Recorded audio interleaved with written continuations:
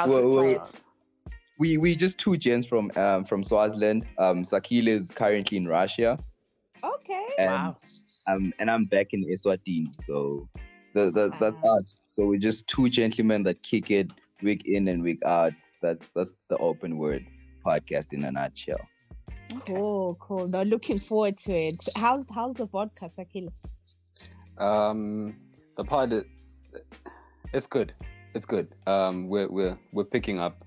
We're getting better, and I think from being consistent with it, we're just getting better at it. Yeah. No, I was asking how's the vodka?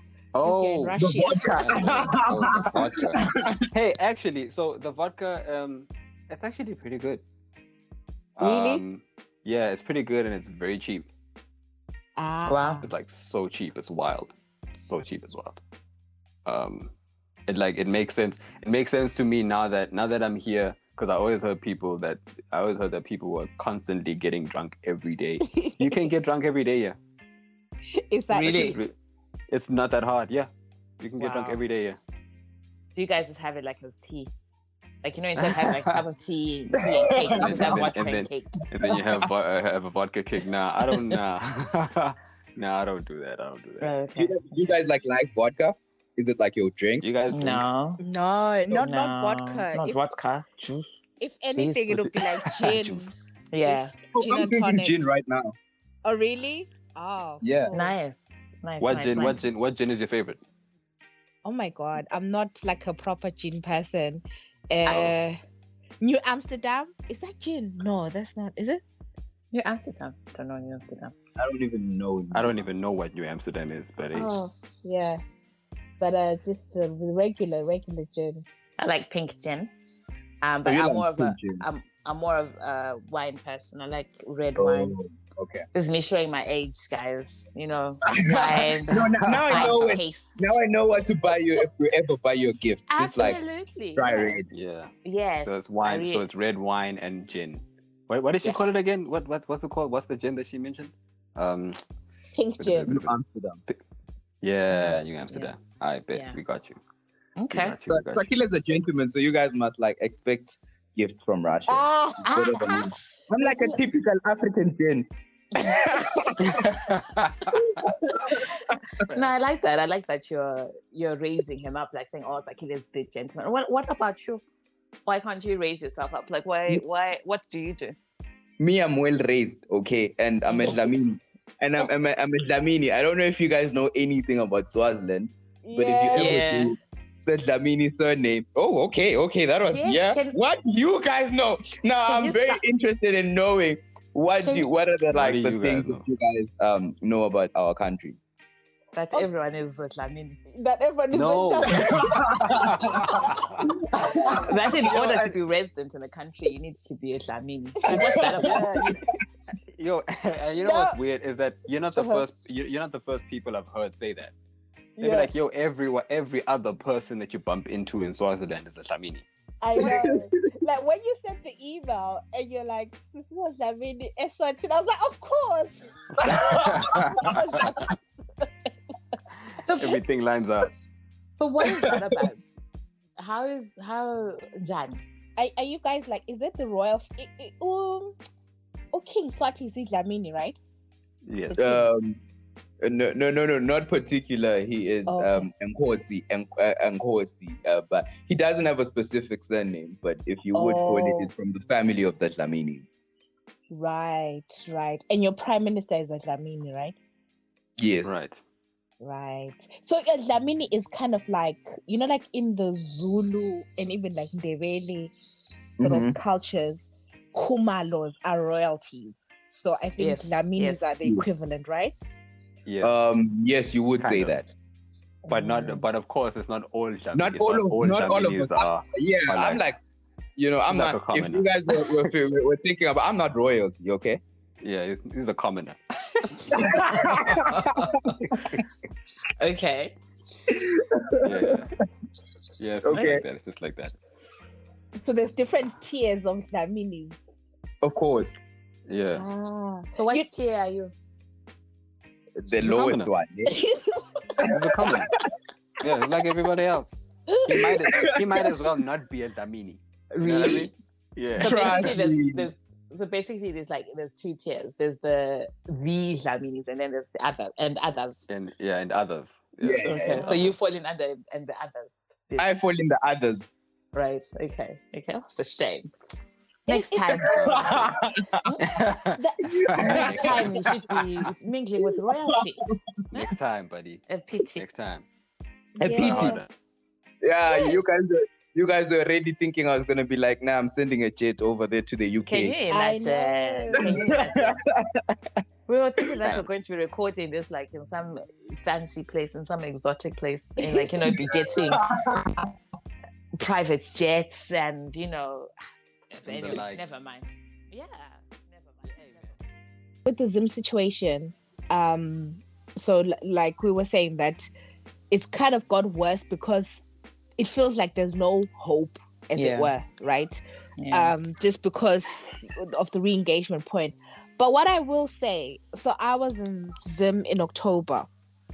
I went to SA Zim. It's such a weird. It's so weird because in a way, because the last time I had been home had been 2016, so it had been 5 years. And when I went, I will say things looked better in the sense that the shops, there's everything. Like there's absolutely everything. The only thing is you now need money. Whereas before in Zim, you know, sometimes even if you had the money, like there'll be nothing in supermarkets. People would have to travel to Botswana or to South Africa to get grocery. So there's everything. Damn, really? Yeah. Like 2008, like that period was so bad. Was so bad. Okay. So, sorry, Nat. I just need you guys to let's backtrack it a bit. Please tell us more when you guys were going through the bad situation, because I feel like maybe us as Swaziland we were still going through a turmoil time, right? Please explain to us how things can go to, because when you say to Swazis, people had to go to other countries to buy groceries. To us, that's new. You understand? Really? To us, that idea is yes. The only thing that happened to us during our crisis in June was people looted convenience shops. You understand? So that's what we felt. But when you guys are talking about that, I need you to share with our audience a little bit more of that story. So I can button a bit here. I kind of went home regularly. So from the time I came here, I think after two years, I was back home. So then I got to see, just as time progressed, how bad things were, in that, just as Nat is saying, that you'd walk into a shop, there'll be nothing on the shelf, you know. So you'd be coming from diaspora, you'd have the cash, and fortunately, you know, you'd have family who'd be telling you, oh, you know what, things are really bad, there is no food here. So if you're coming via South Africa, just get umalaita, you know, like the people who use like taxi, like combis, and do groceries, put it in a malaita so that we can have stuff here. That's the way it was. And my uncle was a manager at a supermarket. So, you know, we were fortunate enough that we basic things would never, fortunately, you never run out of things like sugar, but there would be no sugar on the supermarket, like on the supermarket floor. Do you see what I mean? So even with cash, you would still struggle. So you'd be sending money home, and what people would be doing is taking that money, either going to Botswana, where, you know, exchanging it to pulas, and then bringing the stuff over the borders. That was. But I can only imagine because the pula is quite the devaluing of the Zim currency. Mm-hmm. How much did that affect you guys? So personally, like, I saw people who benefited from that situation. So, you know, people like in the diaspora used the devaluing of the dollar to, like, you know, there was a point in time when the pound was worth so much. Yeah. You know, it was mad. I remember going once to change, like, I don't know how much it was, but coming out with a wad of money. You know, that way you had to go with a bag, you know, to put your cash in, because you'd get like when you see what you see in movies when they're dealing with drugs and stuff, when that money is rolled up with the elastic band. That's how bad it was. But even with that, you couldn't buy a lot with it. People benefited from the situation that some people who were doing well, like overseas, managed to buy property, because that was the time that you're buying property, you're buying stands, and stuff like that. Because that's just how bad it was. And also people on the ground, like we had these what are those people called who changed money? What are they called? Okay, so we used to call them Amapo story, but I don't think that's the right term. I was thinking I know they are called Amapo stories, but I was like, is that actually? But we used to call them that because they were from the Apostolic Church. But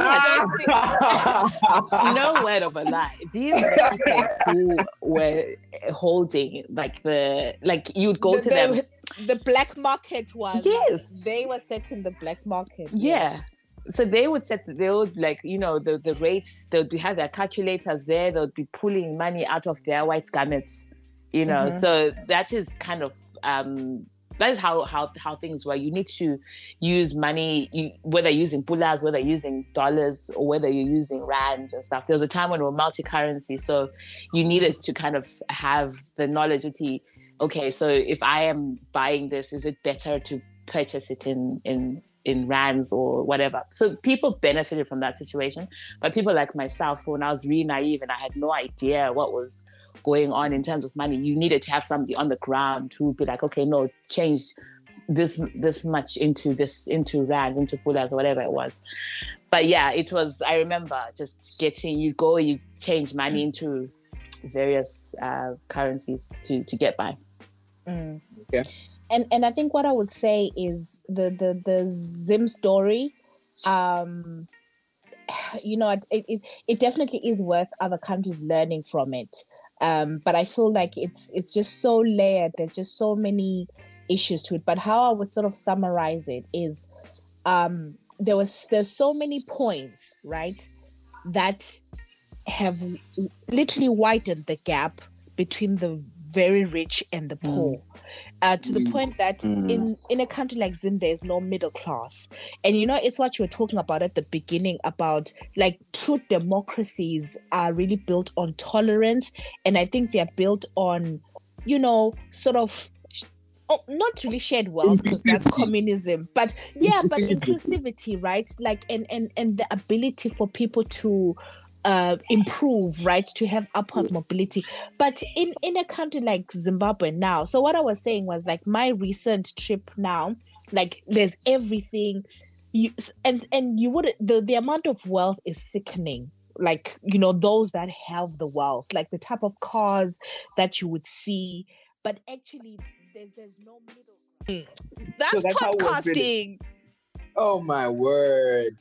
That's but this is a first. This is a first. Podcasters, and as up and coming podcasters, we need to respect y'all guys' time. Yeah. You know what I mean? No, let's pray that it works out. Because I think what happens, Sbusiso, is that because you're the host, so I think when you go, that's when it stops. I don't know if you're able to maybe make Sakhile a co-host, or just because I think that's what I've noticed. Oddly enough, so we were just talking about it, and I think what's happening is, see, I'm having trouble with my Wi-Fi, right? And I think this has never happened before, but we think that it's because I have a shaky connection. That's what's really messing everything up. Right. Okay. Yeah. Because what it keeps on telling me every time, like Sakhile's gonna have a problem with connection, like once or twice, right? Yeah. I just get a notification that tells me that one of your participants has a network connection, and then eventually, I think as he tries to reconnect for like the third time, it then eventually just cuts off everyone and saves and saves the previous one. So I think when one of us has a network, a persistent network problem. It cuts off everyone. Oh, okay. No, we'll push through. We'll push through and pray. Oh my God! But it just fucks up the chemistry. That's so sad. Conversation. Yeah, the entire conversation is just. No, listen. When you piece it together, it'll be fine. You reckon? Welcome back. Wait. Welcome back, Coach. Hi. Have you guys gone through similar things? Yes. Particularly now because you guys record via Zoom. Yes. Yeah. When we had guests, we've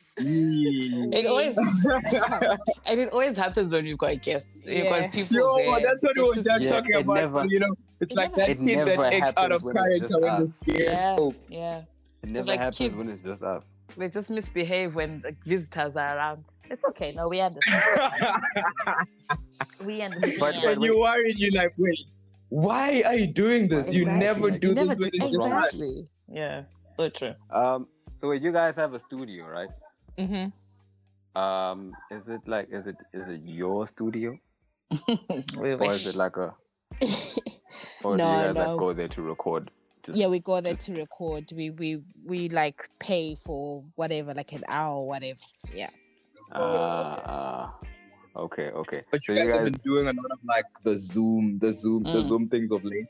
Because of COVID, like once COVID hits, we looked for other like ways in which to kind of keep content flowing. So Zoom was like the thing then, and we jumped on that way. About what? And if Nat is driving, I'd say an hour, because you need to give her that extra 15 minutes. Oh my god! She never leaves her time. Okay, but really, it's 45 minutes. You just spoke about the extra 15 minutes. I actually, between the two of you, who's the one that's normally late? Who's bad at time? Who's the bad one with time? Me. I feel attacked. Me. So who's bad with time with you guys? There's always one. Really? Sbusiso. Yeah. What will you be doing? Ask him. Hey, but the floor is yours. Hey, I anything I say right now will be used against me in a court of law. Yeah, no. Yeah. No, there always has to be one. No, but I think I'm improving, right? I also am. Hey. Yeah. Yeah, but I mean, come on, buddy. You know. Thanks, Sakes. Please tell our guests that I used to be the guy that would be 30 minutes or an hour late. But now I'm like 10 minutes. Oh my god. Yeah, no, I mean, 30 minutes. Okay, here's the thing. Hour. I'm not gonna act like he hasn't improved. Yes, he has improved, right? But you know how, like, I'm because I don't like to say that I have a better grasp on time management, because I think he does, but it's like, yes, you've improved, but you're still late at the end of the day, you know? So yeah. It's like, bro, sure, you've improved. So it's gone from like 30 minutes to 15 minutes, but it's still late. Still late, you know, yeah. No, I'm sorry, but not if you did the whole 1 hour thing out, even 30 minutes, I'd be so upset. Yeah. I used to get so mad. I would be so mad. No, but you wouldn't even find me there. But listen, you wouldn't find me there. Tony said you wouldn't find me there. Yeah, I'd be gone. No way, man. No, I will say one thing Xolie has helped me with is the whole time management. And it feels so good when you're early and you're on time. It's such a great feeling. She's even earlier than me. So I tell you, sometimes I get like when we go to the studio and I find that she's there. So things that have helped, I suppose, is you share your journey with me. So I know that okay, because sometimes you know that way when someone calls you and it's like, where are you? And you're like, oh no, I'm 5 minutes away. And that 5 minutes it literally means 15. But now when you can see that, okay, when she shares a journey with me, I know exactly where she is. So she says that she's 3 minutes. I know exactly that, okay, so she's 3 minutes away plus 2 minutes walking. You guys are sharing locations? Yes. Yeah. She was so bad. She was so bad. Like, I'm not joking. But yeah. But much better now. So. Yeah, but Sbusiso, listen, like if you master the whole thing on time thing, listen. You know what Sbusiso does? Right? Sbusiso, and I always hate it. Sbusiso will like plan a time, right? Let's say we're supposed to link up at 10. And Sbusiso's gonna tell me at 10 that, yo, bro, I can't make it at 10. No way. What? Oh my What's goodness. going on, bro? Like No. you, and and the thing is, like, yo, you knew like at 9:30 that you weren't gonna make it at 10. You understand? So now I need to understand that you're late, but I also need to understand that you are telling me this at this time because you expect me to understand. Sakhile, you're a patient man. You know, whoever's going to be with you in the future is a lucky person because you are patient. Because do you know what, Sbusiso? Like, not to go on a rant, but you see the thing with timekeeping is that mutual respect and mutual understanding that you respect my time. You know, if you say 10 o'clock, let it be 10 o'clock. You know, if you're going to be late, then just say, oh, listen, I'm running 10:50. But even just to say that. But Sakhile, you're a strong man. That's all I can say. No. It's the women in my life, Cody, that have shouted at me and have said what you say to me and made sure that every girlfriend I've had in life has. Hey, wait, buddy. Whoa, hold up. So every single time I said something, you didn't hear anything, bro. I did. Okay. Oh, dear. Now I see that none of this is attributed to me, but it's all the women in your life, bro.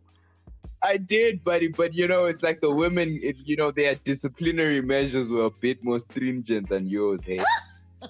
Oh, Explain. So my problem was that there were no consequences to you. Exactly. Oh, Is that what you? Is that what you're saying to me now, bro? Situation.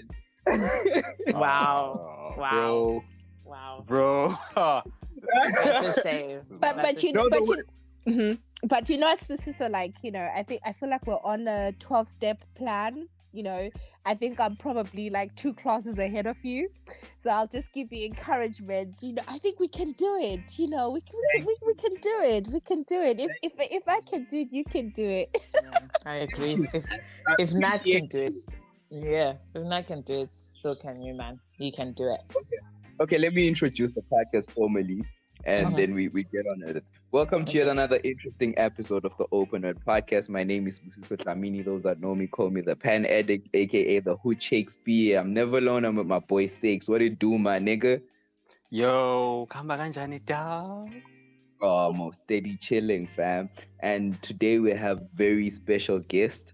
We have Nat and Xolie from the award-winning. I will not leave this. You have to say the award-winning My Girls Guys podcast. These are 2 young ladies born and raised in Zim that are currently based in the United Kingdom. They're amazing podcasters, and today they've been such darlings to join us on this episode. Thank you very much. And they've been really patient with us. So we really appreciate that too.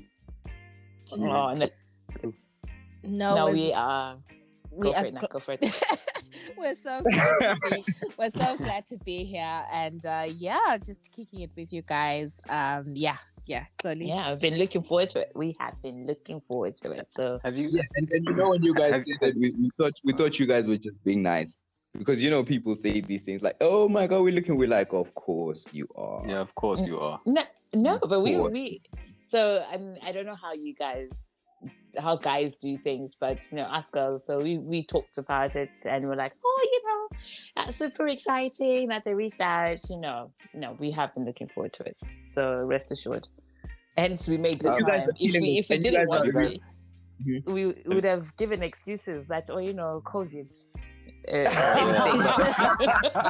can't record. Yeah, but imagine getting the COVID excuse, and it's like, I'm not even trying to really physically link up with you. You're over the phone, bro. I know, exactly. So there you go. You guys are really killing the podcast game. Have you guys? We did want to give you guys. We did want to give you guys your flowers on air. You ladies are doing an amazing job as podcasters ourselves. We do know that it's not easy. It's not cheap either. And just know that it's hard. Wherever you guys are, there's us down there who are looking up to you guys, and you guys are breaking barriers that will make sense for all of us. It's still a new space, and when there's people that are up there fighting wars that we might not be fighting, for example, you guys already have Patreon. Yeah. You know. So you guys are part of conversations that we are not privy to yet. Yes, and we are learning from you guys. You guys are going to fix the market for certain things. You guys have a great listenership in Southern Africa, and it's our duty as podcasters as a whole to grow the space in Southern Africa. Oh. Have you guys been on any other pod?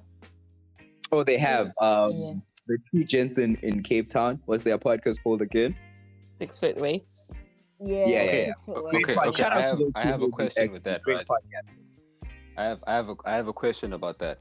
Do you find it because you guys have your own podcast and you've been consistently doing it, so you guys host your own thing, of course, right?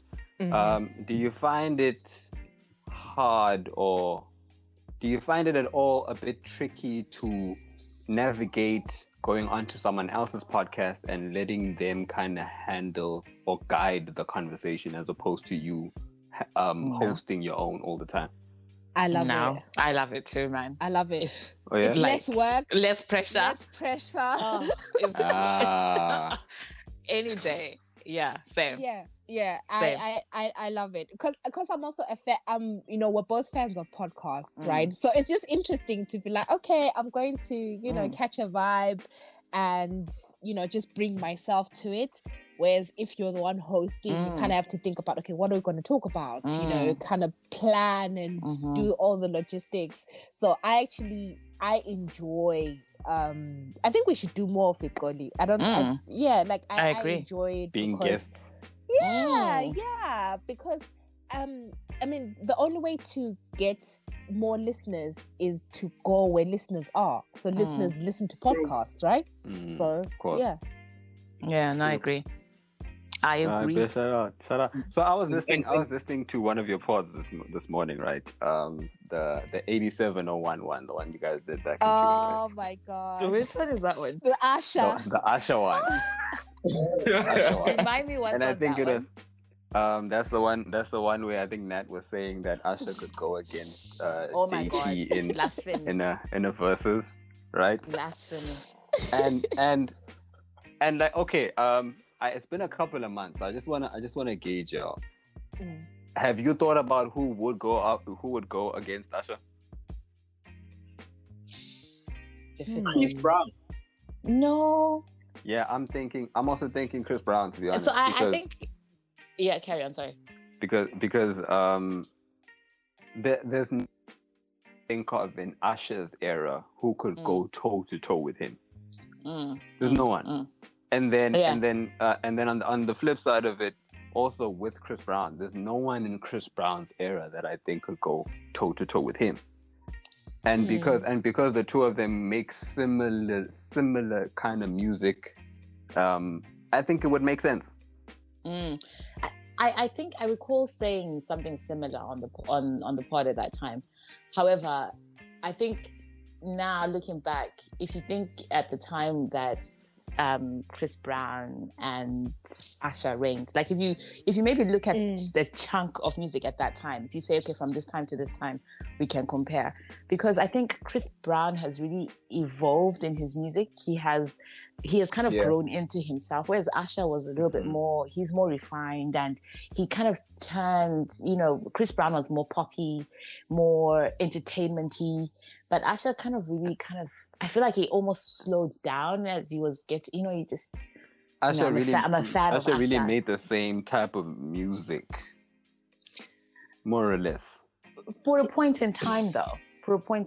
Like, I think as time progressed, I feel like his music changed a little bit. I think it was a little bit more, I don't know, more grown, yeah. Yeah. And so has Chris music. Okay, my issue with Chris Brown is, as a sort of casual fan of Chris Brown, maybe I kind of got put off when he was putting, like he had the long, like he would have like 20 songs or whatever. He was one of the first the long albums. Yeah, but those were fire. Chris Brown is one of the only people that can do that, and I still love the project. I know, but I think if he's not the only one, I honestly of anyone else who could pull that off, except him. Yeah, but I feel like sometimes there's a balance there.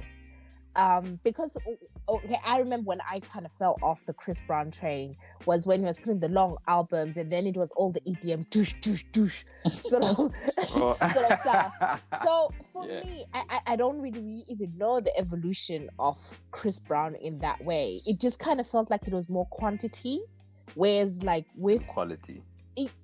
To me, whereas with Usher, it's like you can be like bam, bam, bam. There are 3 classic albums or whatever, and which is why I still listen. I know in the BLM days, people want to down Justin Timberlake, but if we're really talking in terms of wait.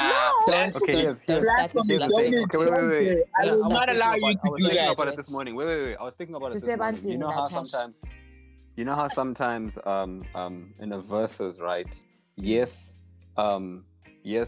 both parties have a great catalog, but sometimes it doesn't come down to just the catalog. It comes down to song selection. It comes down to how you're able to perform these things. So here's the thing. JT is a great artist. He's always been. We like him. But now when if you're gonna put him in a versus, in my mind, right, versus it's dominantly a black crowd, right? And because it's dominantly a black crowd, people like JT, but people love Usher. Oh no, Usher would win.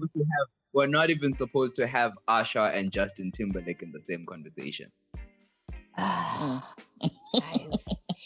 Okay. Natasha, what can I say? I will withdraw. All I'm saying, okay, my last point would be like if we're going back to traditional verses where it was 20 a piece, right? Like 15, 20 a piece. Really, like in terms of just going toe to toe with Usher, not saying that they would win, right? Because Usher can just play Confessions. And right? take that and take the crown. But what I'm saying is like Justin can pull from a lot though, guys. He can pull from Justified, Crimea. I'm not against Usher. No. He can. But imagine then when Usher plays whatever and then Justin Timberlake plays Suit and Tie. I'm bringing sexy back. Do you know what I'm saying? Like he can pull things where you're like, oh. But now it's become performance based, Nat. Yeah, that's the thing. It's become performance based, but we can't. It's become performance based. It's more than like from when what we saw from the Locks and Deep Set, right? Is performance is very important. Performance is important. The crowd is very.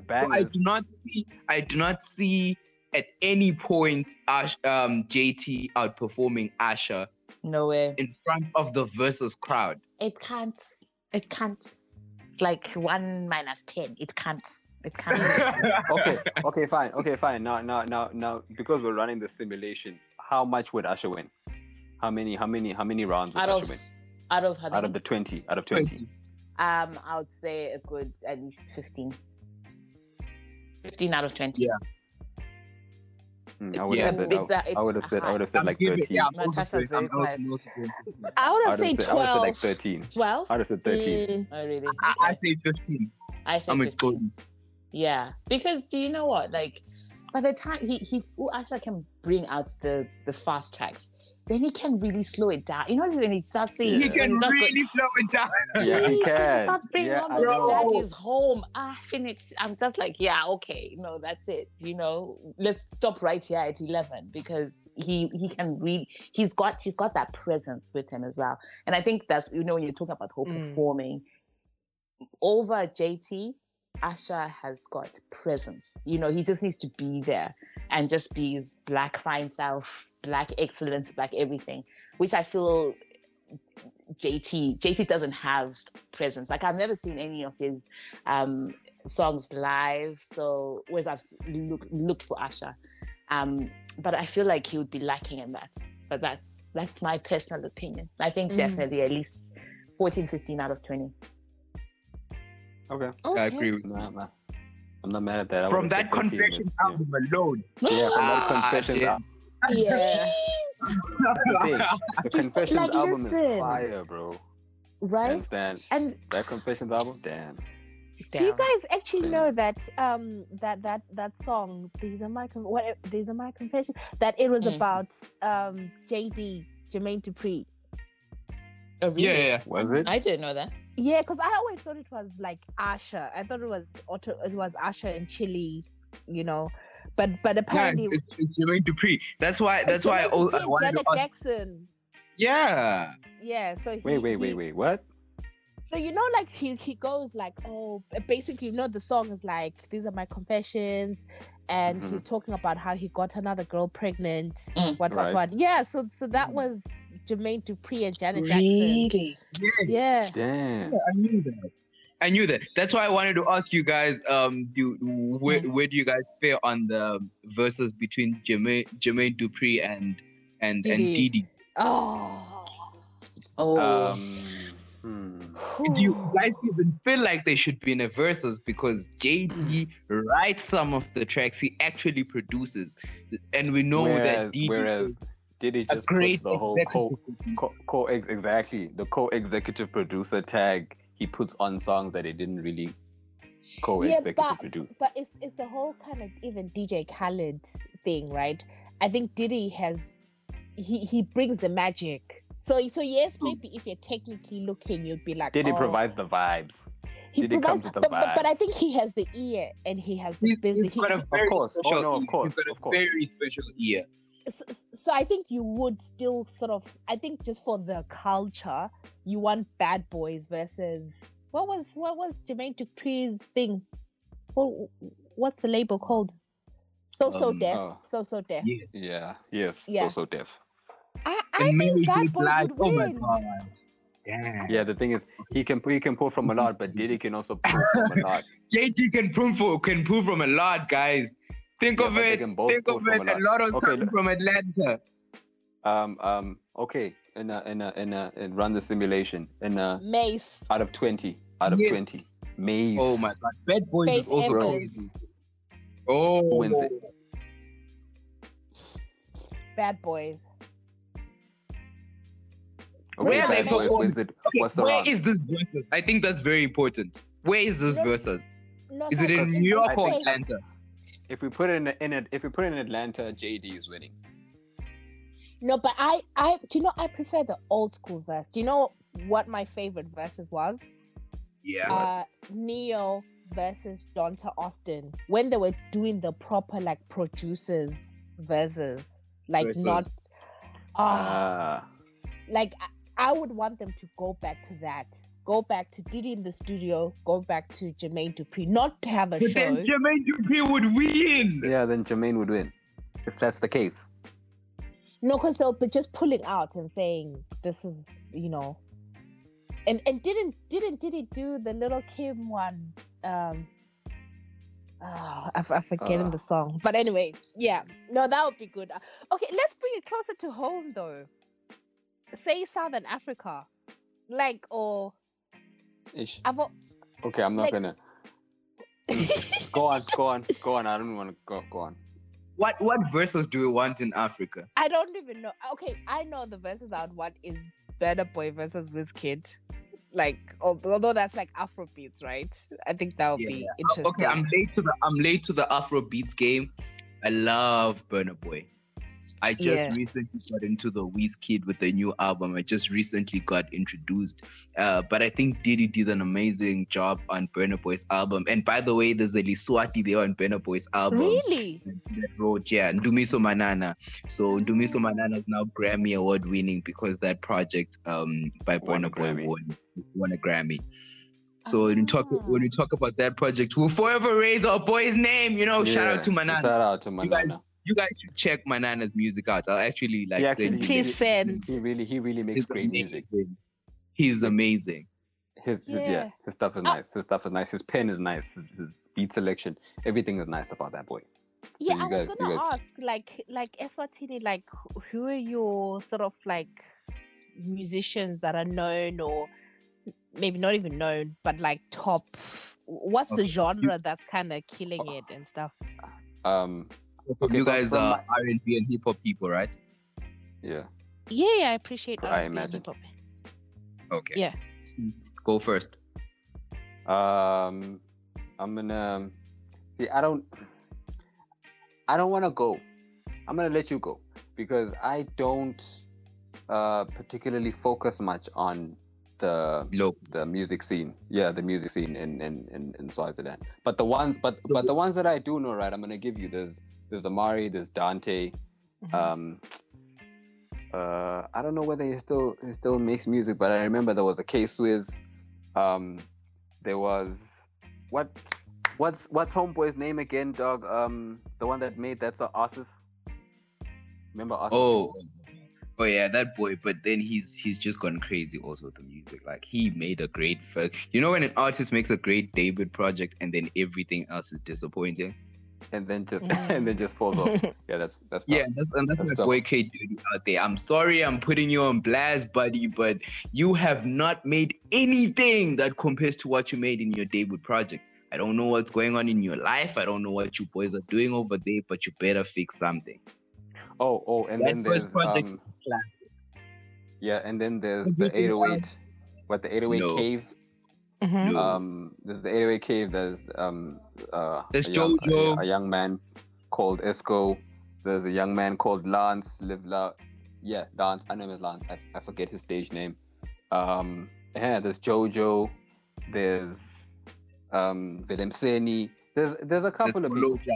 Okay, so in Swaziland, it's like the names I would give you. Sans, you guys probably heard of Sans. Not really, but I'm sure. No. If we played you the song, you've heard that song. No, yeah. Okay. Yeah. So there's in Swaziland, if top of my head, if I had to give you artist, let me try to put local artist on. I'd say Boloja. Boloja is a great pen, and that's like the language. And because you guys can understand Siswati, you would definitely love that. There's Willem Seni.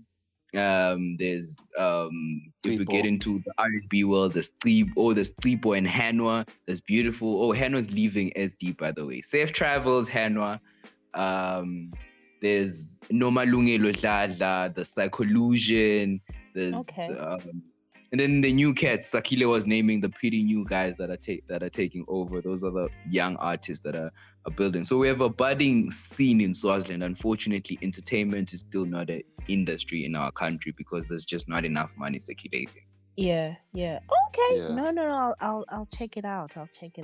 Yeah, we'll send you guys links for sure.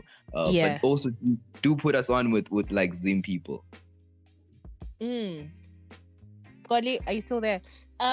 Zim. Okay, so I'll talk about the big names, not that is people that I necessarily listen to, but there's a guy called Jar Praiser. He's probably one of the biggest.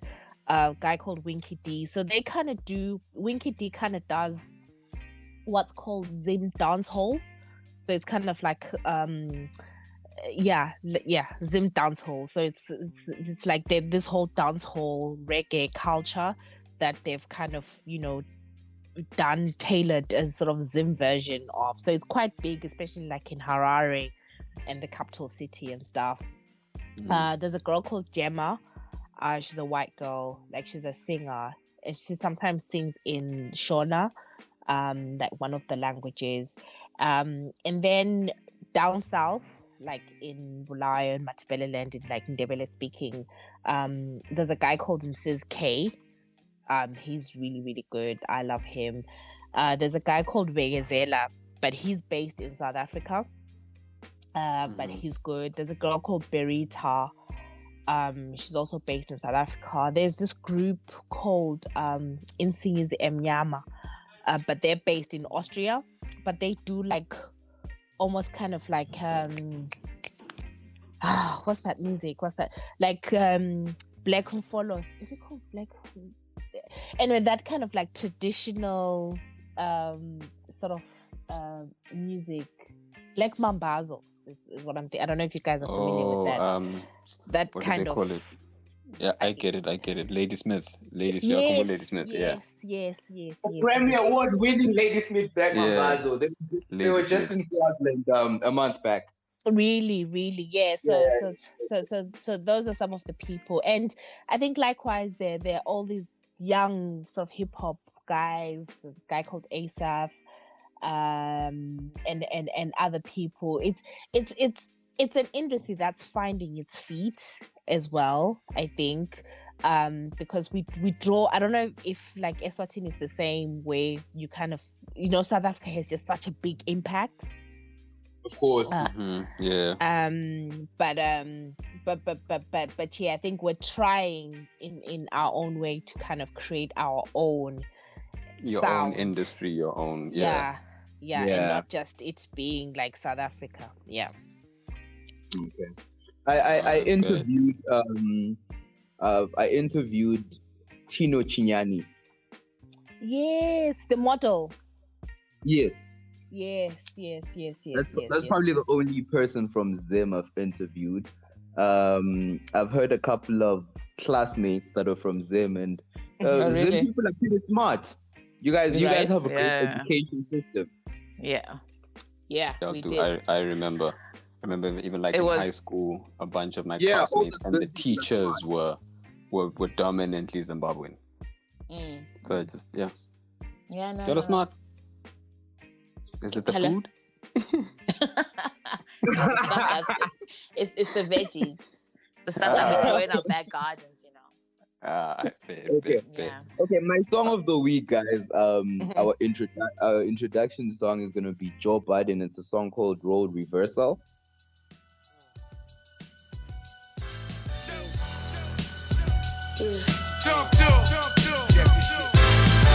Open my true motherfuckers know.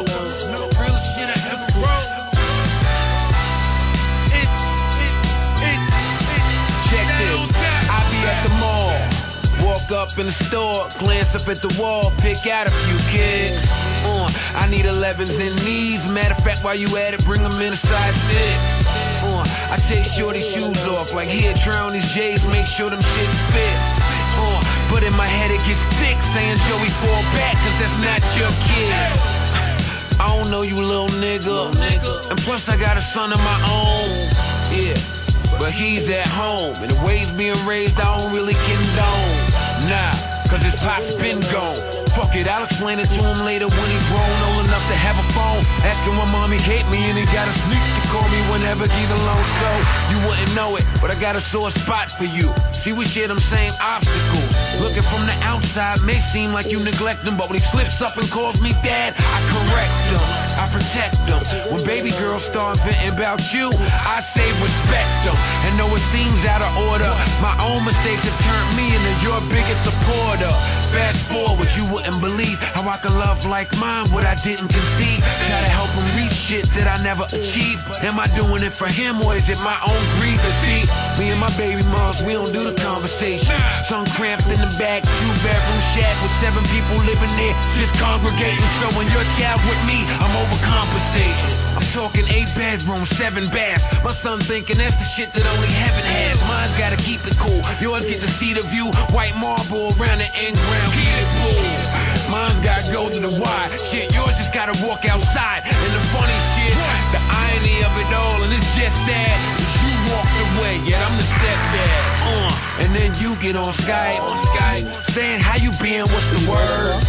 And I be in the back. You're pulling, is it all Joe Budden? Like from his mixtapes? Yes, it is. Role reversal. I know, Cody, I know you just had your second kid. Congratulations. Thank you. Congratulations. I know you just had your baby. And I wanted to ask this question to you. There was a case that was in court in Swaziland earlier this week. And I know you guys can relate because you're African, right? So this dad was taking the baby mama to court because they have a situation where the kid lives with the dad. The dad has custody of the kid, but then the mom, the kid visits the mom every now and then, right? But the mom, they have a difference in beliefs. Right. The mom believes in traditional stuff. The dad is a bit Christian and whatnot, right? Okay. So every time when the kid goes to visit the mom, they come back with weird markings and what. So now the dad approached the courts and said, you know what? I might need my kid to stop going there because every time when my kid comes back, my son comes back with markings and whatnot, right? So I wanted to ask you, Xolie, if you were ever faced with a situation like that as a parent, as a person that has a kid who's actively raising someone, how do you think you deal with that situation, and how sensitive are those issues when it gets to a difference in beliefs when you're now raising an entire human being who is totally dependent on you as parent? Well, I think the very, very, very first thing is, when you're having a child with someone, and I appreciate that, not every child is planned. You don't go out. Some people go out there and be like, I want to have a baby. Some people go out there and children are, as a result, children are born out of love, but also born out of one-night stands. The most important thing is that when you're having a child with someone is that you share the same values. That is my personal belief. So being a Christian and then finding that someone also believes in the traditional side of things, it would really make me think twice about, okay, if we're going to have kids together, whose value system is going to be raised? Is it going to be the Christian side? Is it going to be the traditional side? And I think if you're going to go into a relationship like that, if you're going to bring children, then discussions need to be had. It's all about communication. I'm not saying that it can't be done. I'm saying you now need to communicate and let these things be known that, in my family, see a lawyer or see hambe or do this. You need to have this conversation so that you're not you're not confronted at a later stage, by these things that kind of maybe you now saying that, I don't believe in this. In terms of how sensitive it is, it's a very sensitive topic, because that is what that person believes in. If they believe in traditional medicine, that is what they believe in. That is what they've been brought up in. That is what they're, you need to believe in something. And and you can't fault somebody for what they believe in. So I think the very first thing is just, if you're entering relationships, long-term, short-term, whatever it is, if you see that there might be a potential that we are in this for the long run, if there is a child being brought in, then these conversations need to be had so that it doesn't come out and then it's like, this is too sensitive for me. I'm not going to have the conversation with you face to face. I'm going to take you to court, kind of thing. How would I deal with it? It's tricky. It's such a tricky thing, and it's so multifactorial. There's so many layers to it. But you can't, like I'm saying, you can't fault somebody for believing in something. And you can't fault somebody for saying that, just because when you believe in something that I don't necessarily see, quote unquote, fit, you now have a child with this person. And if the father feels that his religion is the right religion, so to speak, you can't... The mother still is going to have a part to play in that in his life, and she'll be doing things maybe not even with the son knowing. Do you know what I mean? She can go to. Yeah. Do you see what I mean? So it's just it's an ongoing battle, and I feel like it's a tricky one. Really tricky. Okay. I want to get a little personal here, Xolie. Okay. I listened to one of the pods. I'm not sure whether it was the same 8701 pod, but you guys spoke about having half siblings. Yes. And in the conversation, you didn't dive too much into it. You said you were going to go have it on Patreon, but I didn't have your Patreon, so I only got that small portion. But you spoke about... This is not pay you guys, in short. That's the short of it. No. Sorry, I missed that. Don't do that. No, but what you were saying was that there are sometimes, from what you were saying, what I understood was sometimes it's and reconnect with your half sibling because you guys grow up in different environments, and you essentially have a parent that you don't share, so you and you do different things and so on and so forth, right? Now my first question, you just had your second child, right? Mm-hmm.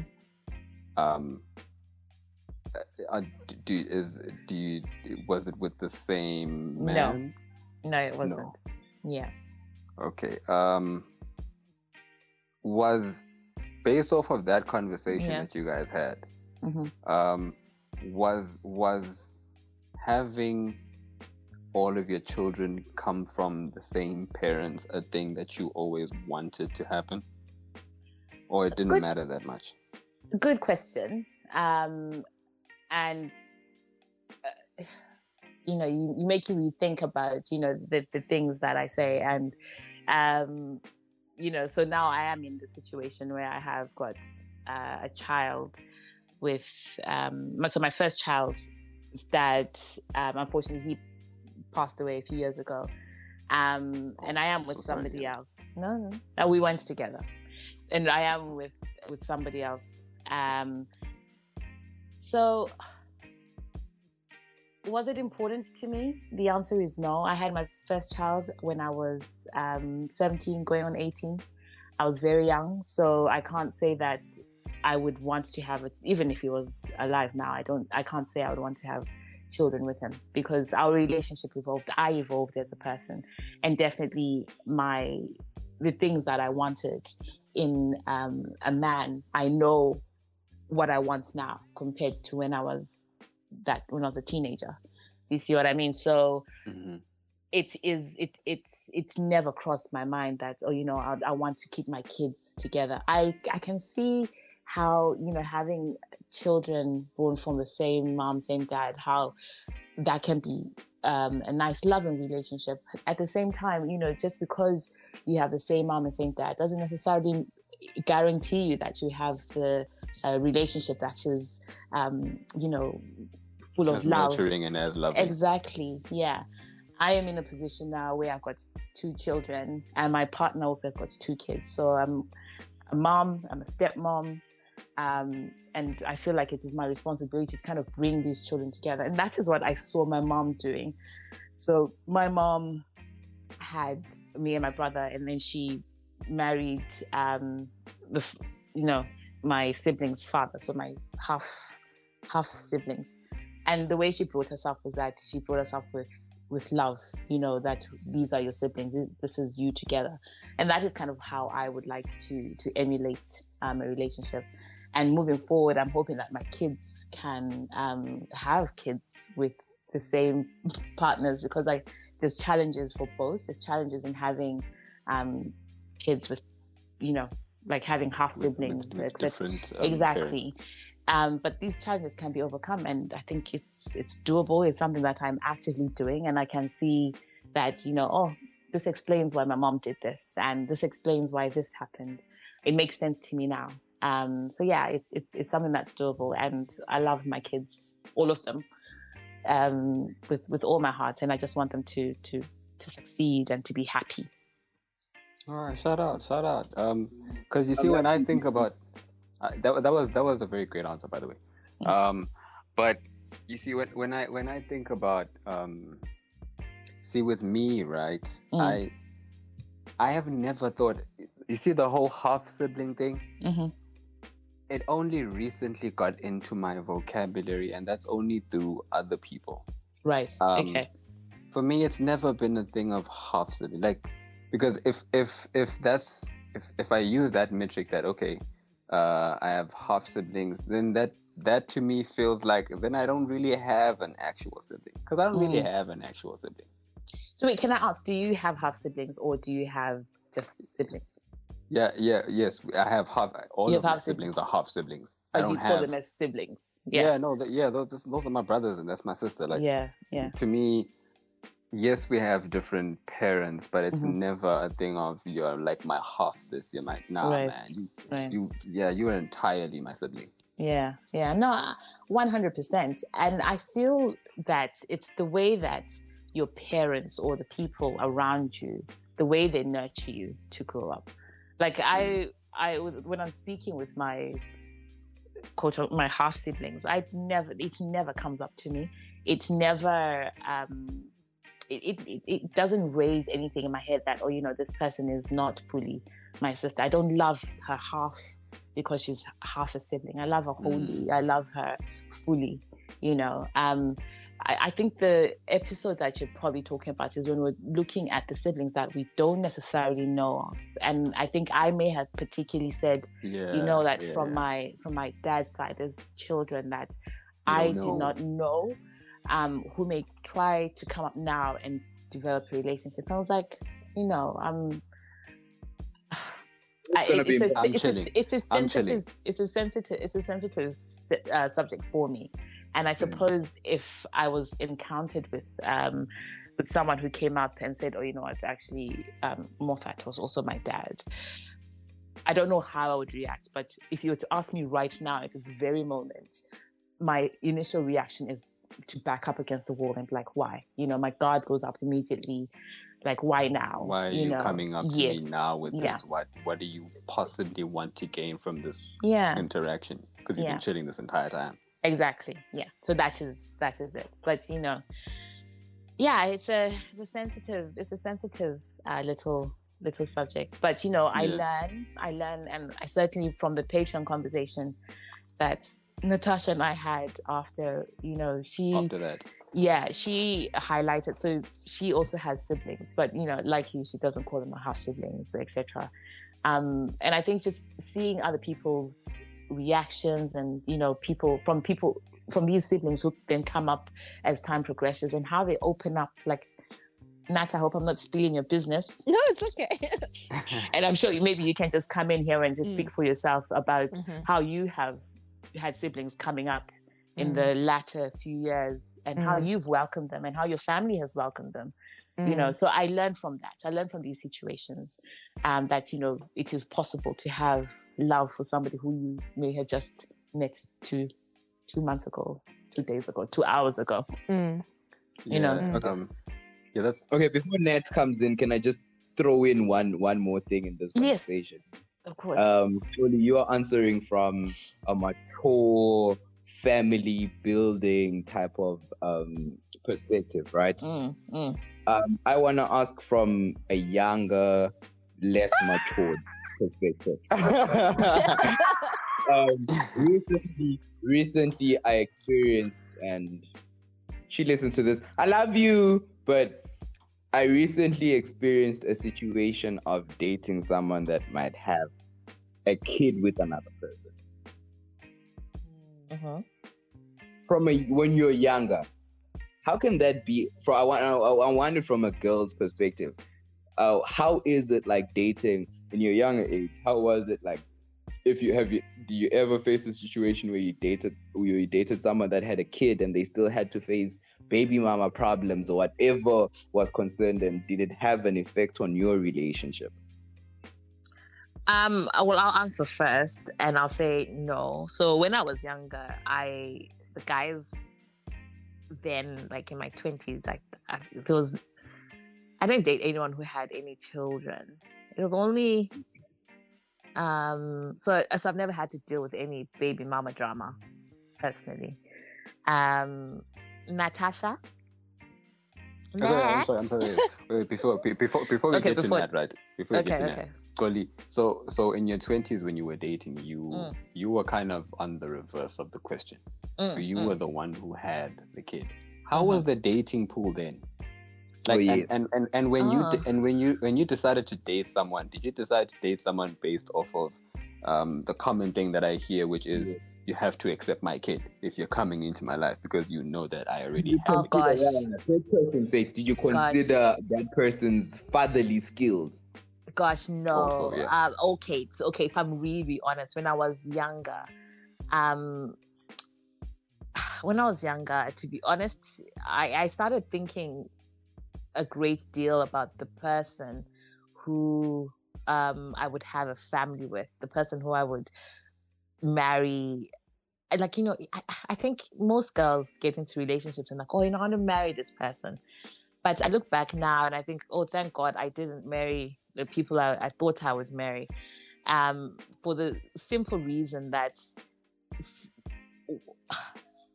there's some that I look back now and think this person couldn't have handled even my daughter, couldn't have handled me and my daughter. You see what I mean? Because we were just younger then. You know, it was just easy because you're like, oh yeah, I've got a daughter, she's this old. But as time progresses, my daughter got older, you know, so she became a teenager, and then she was like, okay, so this person but as she's a teenager, now I'm a little bit older as well, right? So I'm no longer so I'm now meeting people who are a little bit older, and some of these might have kids, and I'm like, okay, so maybe how is this going to, so then I start thinking about, okay, so what's my family going to look like? When I was younger, I tell you, I thank God that I didn't marry at that age, because it would have been an absolute disaster. Okay. There were a lot of things that you didn't consider at the time that you started to consider as you got older. Because I think, and I think because when you're a little bit younger, you're just thinking about, which is the fairy tale, right? But then as time progresses, you get to realize that, you know, in that fairy tale, there's a lot of cracks. There's a lot of compromise. There's a lot of working together with someone. It's not all just about you. It's about you and another person, and how, and the values. Like, again, that's something that comes up quite a lot for me, in that you're building a future with somebody with the same values as you. Whereas before it's like, okay, what are my values and who am I? So, you know, you kind of had to figure yourself out. Yes. Yeah, exactly. Okay. So that's it. Yeah. Nat, let's bring you into the conversation. Have you dated someone with a kid before? How was that dynamic? And did you consider, did you have to play stepmother? If you did, how did that affect your relationship? And if if all of the answers to this are yes and yes, did that little kid even like you?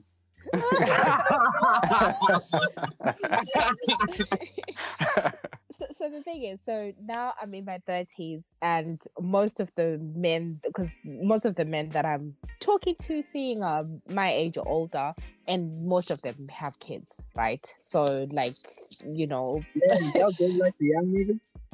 No, we do, but you know. Oh, you do? Yeah.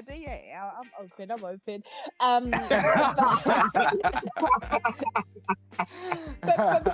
But I think I've never. I'm trying to think. I probably haven't really had.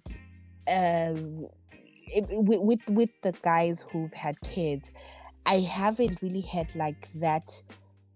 You know, sort of like long-term, proper close relationship where we're in close proximity, and you know, maybe even like living together, for example, and have to be involved in their life as much. You know what I mean? So in terms of like the dynamics with the kids, it's very much been hello, hi, you know, like that very, you know, but I haven't been in that situation where maybe I'm, you know, part of the decision making, or the kid is coming to my house, and stuff like that. But it is something that I think about, because it's always been surface level. Yeah. But I think, you know, I've kind of accepted the fact that it's likely that, you know, when I do get married or whatever, it probably will be with somebody with kids, right? But I think just from my assessments and stuff, I would be keen that it would be not young kids, just because I want attention as well. I know it sounds super selfish, right? And so selfish. No, but I don't think it sounds selfish, because I think so everyone wants that attention. That's honest. True. Yeah. And the thing is, I think we live in a world where, like, anything other than saying put the kids first is just a no-no, right? Like, like, so if he comes up and is like, oh, my kid's this, my kid's that, like, you can't say anything. Like, you can't even be like, yo, let's not talk about the kids today. Yeah, or you can't even be like, but... Nigga, I don't care about your kids. I care about the horrible kids. Yo, I had a bad day. I have to tell you what Joe said at work. Yeah, or you can't even say like But you were with your kid yesterday. What about me? You can't have it. But what I've kind of found is that with people who have older, if maybe the kid is now self whatever dependent or whatever, I think my thing is if the kids are 8 upwards, if they're teenagers, even better, because they don't want to be around their parents. Yeah. So I don't have to deal with them. Yeah, it doesn't want to be around. So I don't have to deal with them. But I think the young, the under 5, it's a situation that I would like to sidestep and not be a part of. Do you have any kids of your own? No, not yet. You want them? Yeah, I would. Okay. So wait, you said you would date. Wait, you said you would date younger men. You would date a younger man? Yeah, I have. Yeah. And how was that experience? It was okay. But again, I think it wasn't as proper deep relationship. It was fun. But sometimes what's that? You just used the young nigga. Yeah. No. You made him fall in love, and it was like with energy, huh? That's the right one. And you're like, but I don't really take you seriously. You were just exploring the young nigga. He fell in love. Oh my god. What's this current this song that's going around? This you wanna gang? What's it? You wanna chill with the big boys? Chill with the big boys. Have you guys heard it? The big boys. No, but sometimes considering our African culture, you do have to think of, what will the sisters say? What will the mom say? I think there's something in the back of my mind that's kind of been if you're a little bit older, yes, when there's the two of you, it's nice. But then when you now involve other people, you kind of have to navigate that. Yeah.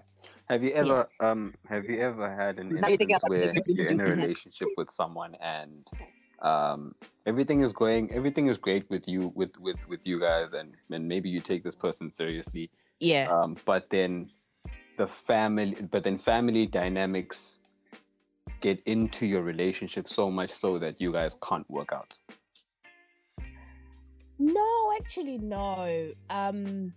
I haven't had that.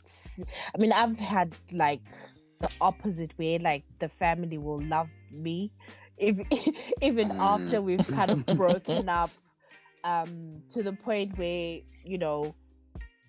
I've kind of had to reevaluate, okay, why am I still talking to mom? His mom. Why is the mom? The mom still calling me? Yes, we have asked this question. And sometimes you don't realize that those things kind of hold you back when that person has moved on himself. But no, I've been fortunate in and it's something that I hope for, a future relationship because I think family is very important to me. And I would love to I think, when you just enter into horrible family dynamics, it just destroys relationships. You'd love to be loved by the nigga's family. What happens if your family doesn't like his? What happens if your family doesn't like him? If he's a broke nigga, what if he's a broke nigga and your mom's like, nah? Why? Nah. broke people into Nat's life. It's important for. Broke boys don't deserve pussy. I know that's right. So you guys, none of you guys have you ever dated a broke guy? Yeah, I have. I have to.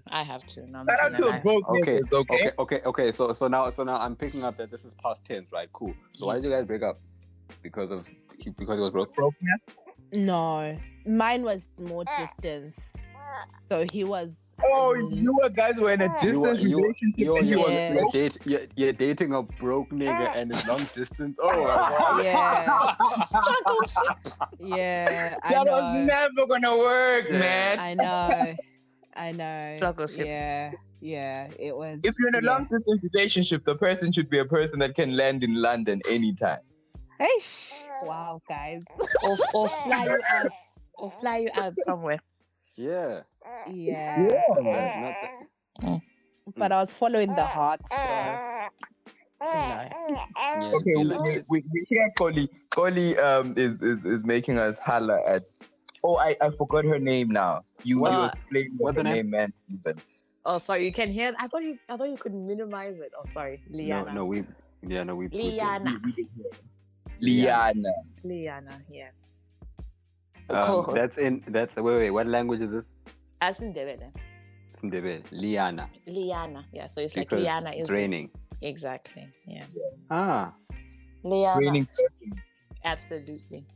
Oh, is Sbusiso. Yes. Exactly. Hey, now. Yeah. Guys, man. you guys have a great listenership in Mozambique, and we know Mozambique has been having a little bit of its political crisis. Swaziland had its own, South Africa had its own, Zim has been going through its own. What do you guys, as people that are in the diaspora, right? What conversations do you guys have with white people about politics in Africa, and what are the biggest when you get to a certain place like the UK, people can ask you things that can be a bit offensive. What are some of the things that people have questioned you about where you just felt like, oh my God, that's a bit offensive? I don't know if it's like offensive, but it's like with the Zim situation, it was always the question about the land.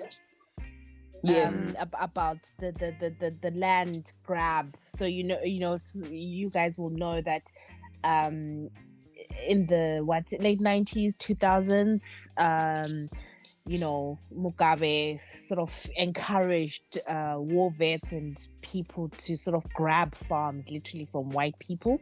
So white people were displaced. So, and then that kind of coincided with people leaving the country, because that's when the economy went down and everything. So you're kind of faced with this situation where you've left home for, as families for economic reasons, right? And you're now in these countries, and then you have, white people asking you, oh, that Mugabe, it's terrible what he's doing with the farmers. And it's kind of like, okay, what do I say? Do I keep it real? Yeah, because I'm just thinking about low-key be like, well, I mean, what do you think was gonna happen? Yeah. Because at the same time, it's kind of like, the land did have to be redistributed. Anyway, but it's the way. How we went about it. Yeah, but it's just like, are you really? Because I remember one time I started a new job, and this guy was like, "Oh, Zimbabwe, oh Mugabe." Then he was like, "Oh." Then I found out that he's married to a white South African, and then he was like, "Oh my God!" And they had a friend who's a roadie, which is basically like white Zimbabweans who were like Rhodesians, and he was saying how that friend's farm got taken, and I was just like, oh my God. And this is like my manager's manager, like big guy. Damn. And I was there, and he was just like, oh, it's so terrible what's happening and I just sat there, and I was just like, it's my first day in this job. I can't be as honest with you. I can't tell this white man how I really feel about that. Exactly, because it's such a nuance. So I think that the land situation was just always kind of difficult to navigate, because at the same time, it's kind of like, they'll be like, you almost don't have a leg to stand on, because you're like, you're not in your country, you've left for a reason. Yes. Exactly. So now if you agree with what is happening in your country, if they decide to do the same thing to you, then yeah. So I think that's the most and then obviously now, like with the COVID stuff, I think it was just kind of annoying, like with the whole South African variant, and then like Southern Africa just being blanketed, and it's just like, okay, this is just all political. Okay, guys, well, we were just punished for being the kids that are smart, that tell people.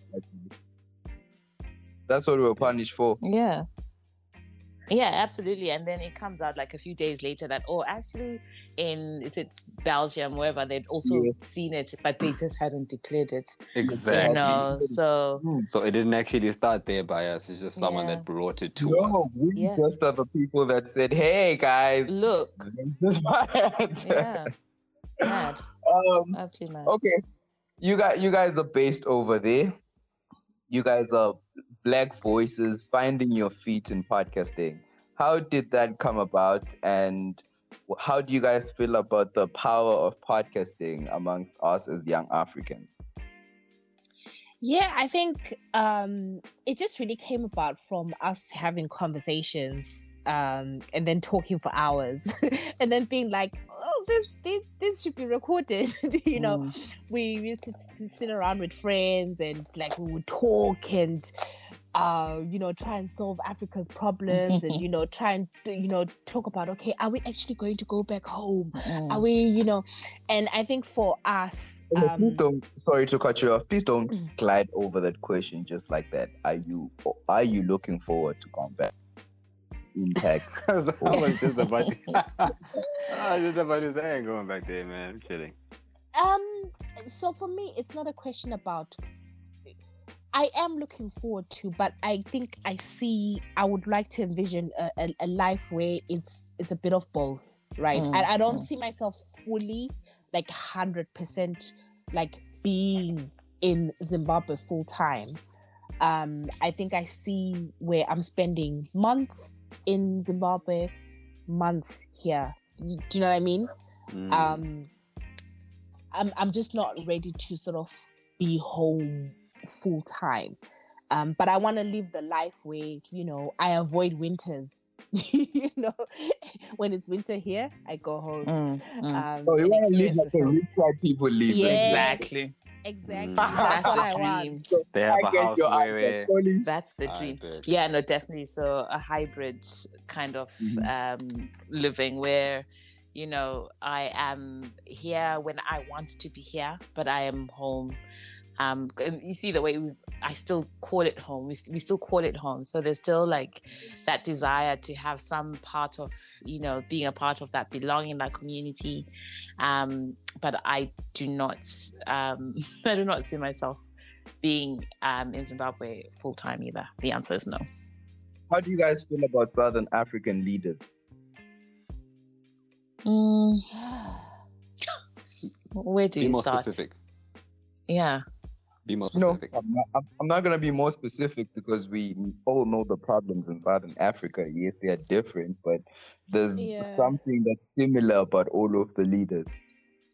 I think the thing is like the instruments that bring Southern Africa together, so particularly SADC, is very weak. If you, in comparison to like ECOWAS, which is like, the West African body, you see like they take action. Whereas with SADC, like for example, like the Zim situation, they've just let it go on. There's this whole camaraderie, of, we are brothers and, and there's this whole bringing in the culture of respecting elders that is very unhealthy across Southern Africa. But I think, you have people like, there's that guy, the Botswana, I say that guy, apologies, the former Botswana president, I forget his name. He used to be... Yes, like he used to kind of speak out, although to be honest, I don't really know like how. I mean, Botswana seems to be stable, but I'm sure there are issues. Things over there. Masisi is pretty much Botswana is probably the only. Botswana and Namibia seem to be the only countries that are doing well in Southern Africa.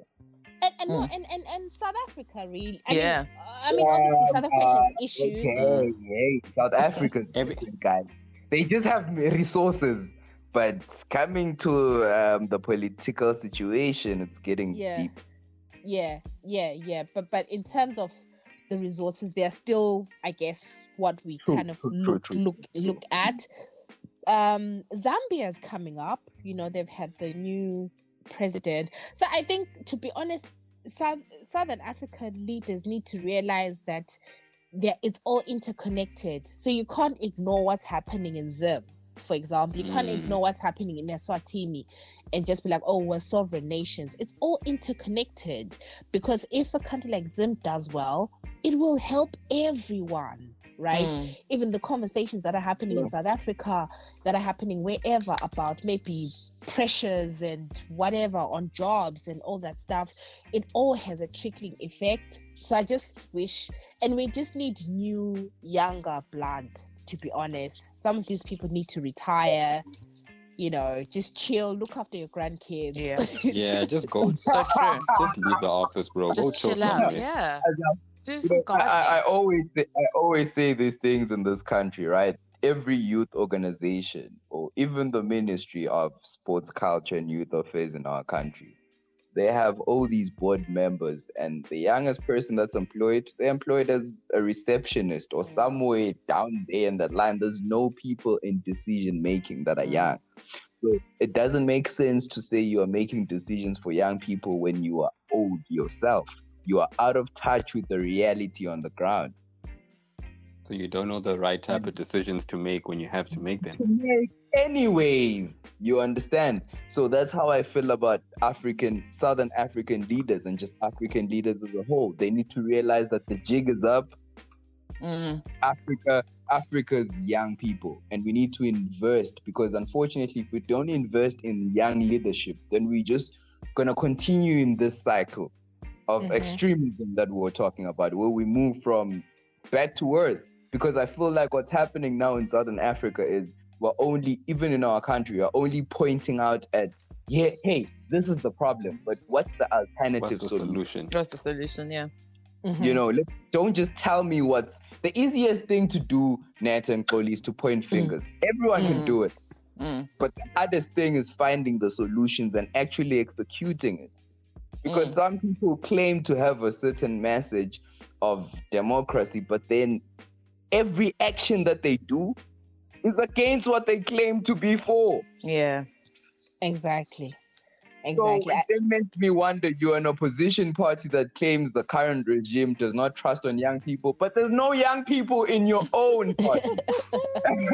In your own movement. What the fuck are you actually talking about? And then on top of that, you complained about transparency with the current regime, but you're not transparent with what you actually want. It's funny you say that, because you could literally be talking about Zim. Exactly. With our, what is the ZANU-PF youth, what the youngest is in their 50s. 60. Imagine that. Imagine that. It's mad. Imagine that. So in Swaziland, just to give you guys a brief, in our parliament, right, we have 59 constituencies. And then because we realized that women were not being voted into parliament, we have 4 regions in Swaziland: the Highveld, the Lowveld, we have Shiseleni, and then we have Lubombo. So now we have female MPs that are appointed from those, just to make sure that we have females into the fray, right? And you guys will be so shocked that from 59 constituencies, the women will only have 1 or 2 voted for MPs that are female. 1 out of 59. Wow. And the youngest people, there's no MP in their 20s. Wow. That's bad. None. And remember the statistic that I told you guys when we were starting this? Over 70% of the country are young people. Wow. And 50% of those were born after 2005. So that shows you the population is really young in this country. And they're not being represented. Are they not voting? Not being represented. Not being represented, and then I forget the percentage of the youth that are unemployed. It's over 60%. Over 60, yeah. Wow. So, are they not voting? Yes, they are not. That's also another problem. The young people are not voting, and those that are voting because people don't even understand. They don't even understand how important it is to vote for a person to be in parliament. That's where our predicament is in this country. We still just vote for you because you come on elections and you buy people food. And because the young people don't understand that everything that happens in parliament. That's why for us it was very important to have this podcast also.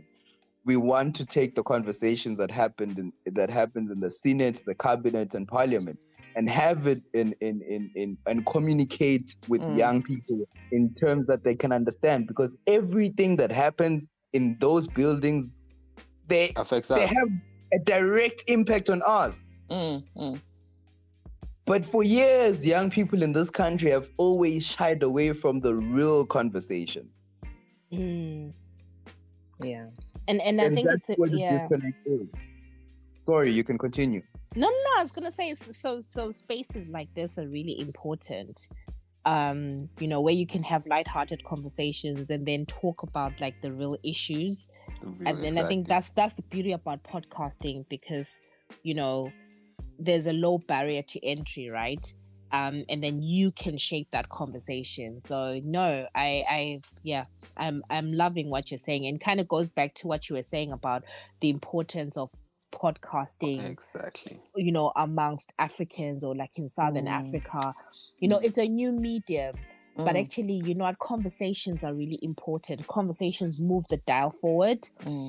Conversations kind of bring stuff in the consciousness of people, that they may not have been aware of, and people start having certain conversations that they may not have thought about. And I think it's really important that we continue kind of building this space, and it's a space that's not going away. Right, we're calling it podcasting now. In 5 years it can be something else, but it's conversation at the heart of it. It's conversation. And actually I'm excited to kind of see, we know like South Africa has podcasts, whatever, but I know we once spoke to a guy from Malawi. What's his name, Connie? Gosh, I've forgotten. That's terrible. But I think the more we kind of connect, and there's the conversation, and then there's the market itself, and showing that podcasting is a viable space for markets to tap into. So and it's also a form of history keeping. I think that's the most important thing, is that years from now, people, absolutely, it's a form that people always turn back and like, oh gosh, what was happening in 2020, and what were the key things, and learn from that, and just reflect on that as well. But guys, unfortunately, I will need to run away because my little girl is complaining. But I know Nat is staying true, is going to be a true pie and carry on with you. But it's been absolutely you have to run away. Okay. I have to run. I do apologize. Thank you. We'll let you go. No. We've kept you for long. We fully understand. You have a little to rush to. Thank you so much for joining us. We really appreciate you. No worries. I look forward to listening back to it. Okay, yeah, cool. No, definitely. Shout out. Thank you. Nat, you still gonna be with us? You're not rushing. Yeah, no, I'm here. I was hoping she wasn't gonna press finish recording. Dead.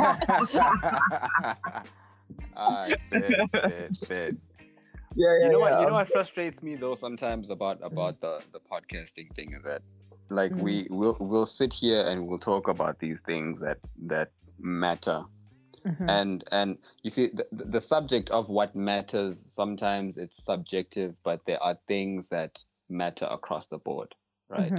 Now we sit here and we talk about politics, and we talk about we talk about the conversations that need to be had and what needs to change within our countries and whatnot. But people, I think for me, what's very frustrating is how long people take to pick up on having these conversations. Oh yes, Six. You're leading me to a question that I asked even here the last time. When you go back home, Nat, you talked about in Zim you are either really poor or you're really rich, right? How do you feel about the knowledge disparity amongst the people now when you're in the UK and when you go back home? How do you feel about that knowledge disparity? I think Six's question links to that for me. How do you feel like, what is it that the poor people really have no access of knowledge to, and what that the rich people do have? Because knowledge can also be very influential into how much money you have or how much money you're even going to make. Yeah, I think it's an interesting one because particularly for Zimbabwe, I feel that social media is one of the tools that is creating almost even playing field or bringing people together, just because the way Zim is set up, right? Everyone has to have WhatsApp, right? And then most people will buy, so even people like in the rural areas will buy these bundles, right? Which will have, normally will have WhatsApp and then have Facebook. Right. Twitter is sort of relatively new. So what you're finding now is that particularly Facebook will have more traffic. But again, granted, it is still people who are maybe not the poorest of the poor, right? So in terms of information, I feel WhatsApp has played a big role in sort of like the spreading of information. But I think where there's a real disparity with the knowledge gap, right, is if you're poor and if you're hustling, you're not gonna care about this new bill that's being put through parliament. You know, like for example, like in Zimbabwe, there's this bill it's a patriotism bill, which is ridiculous, because why should you legislate patriotism, right, amongst your citizens? But it's just a tool which is trying to sort of like pull down debate and sort of make people scared to kind of speak out, right?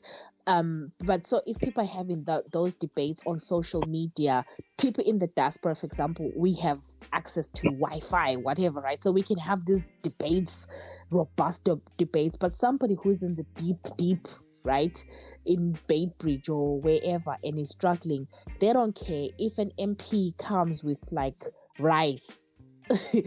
That's what matters to them. That's what matters to them, and that's what they hear. Right, and even if that MP represents ZANU-PF, which is the ruling party, they don't care, because all they know is that Mr. Ndo gave me rice. That's all I know. That's all I know. That's the man that I'm voting for, because he's gonna give me more rice. Yeah, exactly. They never do, hey? They only come back on the election. Yeah. So I think there's the knowledge is also linked with the need. Right, because if people wanted to find the information, that's what I was saying about the WhatsApp, they can. But, you know, when you're not operating from a place of abundance, you just don't have time for these, you know, seemingly intelligent conversations. Because probably from your point, having these conversations isn't really going to bring about the change, at least not immediately anyway. Yeah. And maybe, you know, and there's a thing about when, you know, there's power in being young, right? Because you have the energy. But then in a situation like this, which is why other countries should kind of guard against it, is because your 25-year-old activist will become 30, will become 35, will become 40, will become 45. And by the time they're 45, they're like, I've been fighting for 20 years. I'm tired. And nothing's really come of it. Nothing's come from it. I have nothing to show for it, right? Yet all the people that have been fighting, because through corruption, whatever, they are building houses, driving crazy cars and everything. Okay, what am I going to do? You know, am I just going to quote unquote sell out so that I can at least get to a space where my family can experience one holiday a year, you know, where we can go to Eswatini, you know, in December. And I think there's a bit of that's happening in Zim, but I have faith in the Gen Z. I'm at 2000. They're going to change the world. Oh, they're going to change the world. Yeah, no, I have faith in I'm at 2000. I think they're going to change the world, but I think I think there's that reality where people get tired of being in the struggle. So it's really about when people are young, it's just really, really forcing the change as much as they can. No, you trigger me, Nat, when you talk about survival and the level of understanding, right? Because I had so many conversations around June with the that's why I was so frustrated with the Swazi middle class, right? Because that's when I figured out that, oh my God, a lot of people are really out of touch with the reality in those countries. A lot of people don't understand that so many things are a luxury. So in this country, during the unrest, a lot of people were looting their convenience shops, right? Yeah. And what did the middle class do? They were quick to attack. They were quick to complain. Hey, why are you looting our old convenience shops? What are we... And granted, they were complaining about something real, right? If you're looting a convenience shop, what are we then going to get? But what they didn't seem to realize was that for the first time, certain young people, that's the only time they were able to bring a 10 kg of rice home. Wow. That's the only time they were able to get food. That was the opportunity to do it. Some of them are graduates, Nat. Wow. And what that screamed was that, yo, people are hungry. Yes, all of this is happening right now, and it sucks, but this is the opportunity for people to get food. And again, where I came from was, hey, you can't expect a person that's leaving through survival to think about tomorrow, because for them, tomorrow is not important. What is important is that today I slept with something in my stomach. Now, as Sbusiso, I'm privileged enough and blessed enough to think about, hey, guys, in 5 years, this might affect us. Oh, yes, next week, this might affect us. But some people, the majority of the people in this country, that's a luxury to think about next week. And I'm very worried when the middle class does not seem to understand that. And the thing about it is that the middle class is what is going to go. Right? If nothing changes, because it always impacts the middle class. Like I'm telling you, like in Zim, there's virtually no middle class. It's either you have it or you don't. Yeah, you don't. It's the haves and the have-nots. Exactly, and it's and the haves mostly are politically connected, right? So if you're a middle class person, telling your kid go to, do school, go to university. It's like I was telling you, it's not a real functional, it's not based on merit for the most part. I'm not saying everyone, but you want a society that's based on merit, that, you can tell a story, Uti, what, I grew up at Gasi, whatever, and then, I did this. Those stories you guys have classes in Zim. That is so cute. I grew up in a Kasi, so every time when you say Kasi, I feel proud. They grew up in a suburb. I grew up in a Kasi. Oh, really? Fam, we've had this conversation. I need to grow up anyway, right? So, I've told you this. We've had this conversation. Yeah, but that's the thing. Like those, it really impacts the middle class, because the middle class is a sign of a healthy, at the very least, a healthy, functioning economy. The fact that there is a middle class, the absence of it, so the middle class people really actually, they're the ones that should be the angriest. True. Because it will impact them. Not even sometimes the angriest, Nat. I need them to be the most understanding, because at least they have a feel of both worlds. You understand? But unfortunately, what seems to happen in our country, the middle class seems to think that they are the upper class, because they get to be able to have dinner with the upper class now and then, when in fact... But then also they see, but also because they are the ones that really, on a day-to-day basis, get to interact with the lower class, they feel like they are the higher class. Yeah. And it's really an illusion, isn't it? It is. It's a huge one, man. It's a huge one. As if you're a civil servant and you think of yourself, you think you're higher than the person that's quote unquote the lower class, there's something wrong with you. It's an illusion, because like one life event will derail your wealth, right? and whereas really, like, these people that have money, like their money is so long, it's like 2 generations. They have wealth. They don't have money. They have wealth. Exactly. True. Exactly. So the middle class, man, the middle class is the problem. I think that's the title of our podcast. That's the title of this one. The middle class is the problem, because those are the people that start raising their kids with these illusions that we're talking about. You know, those are the people that they're so much in debt, but okay, believing lies. Do you think that it's an illusion, or rather they feel like this is the only hope for change? Do you think do you think they walk around thinking to themselves that this is definitely something that is not going to work, but I'm going to tell my kid to do it because, hey, what else am I going to say?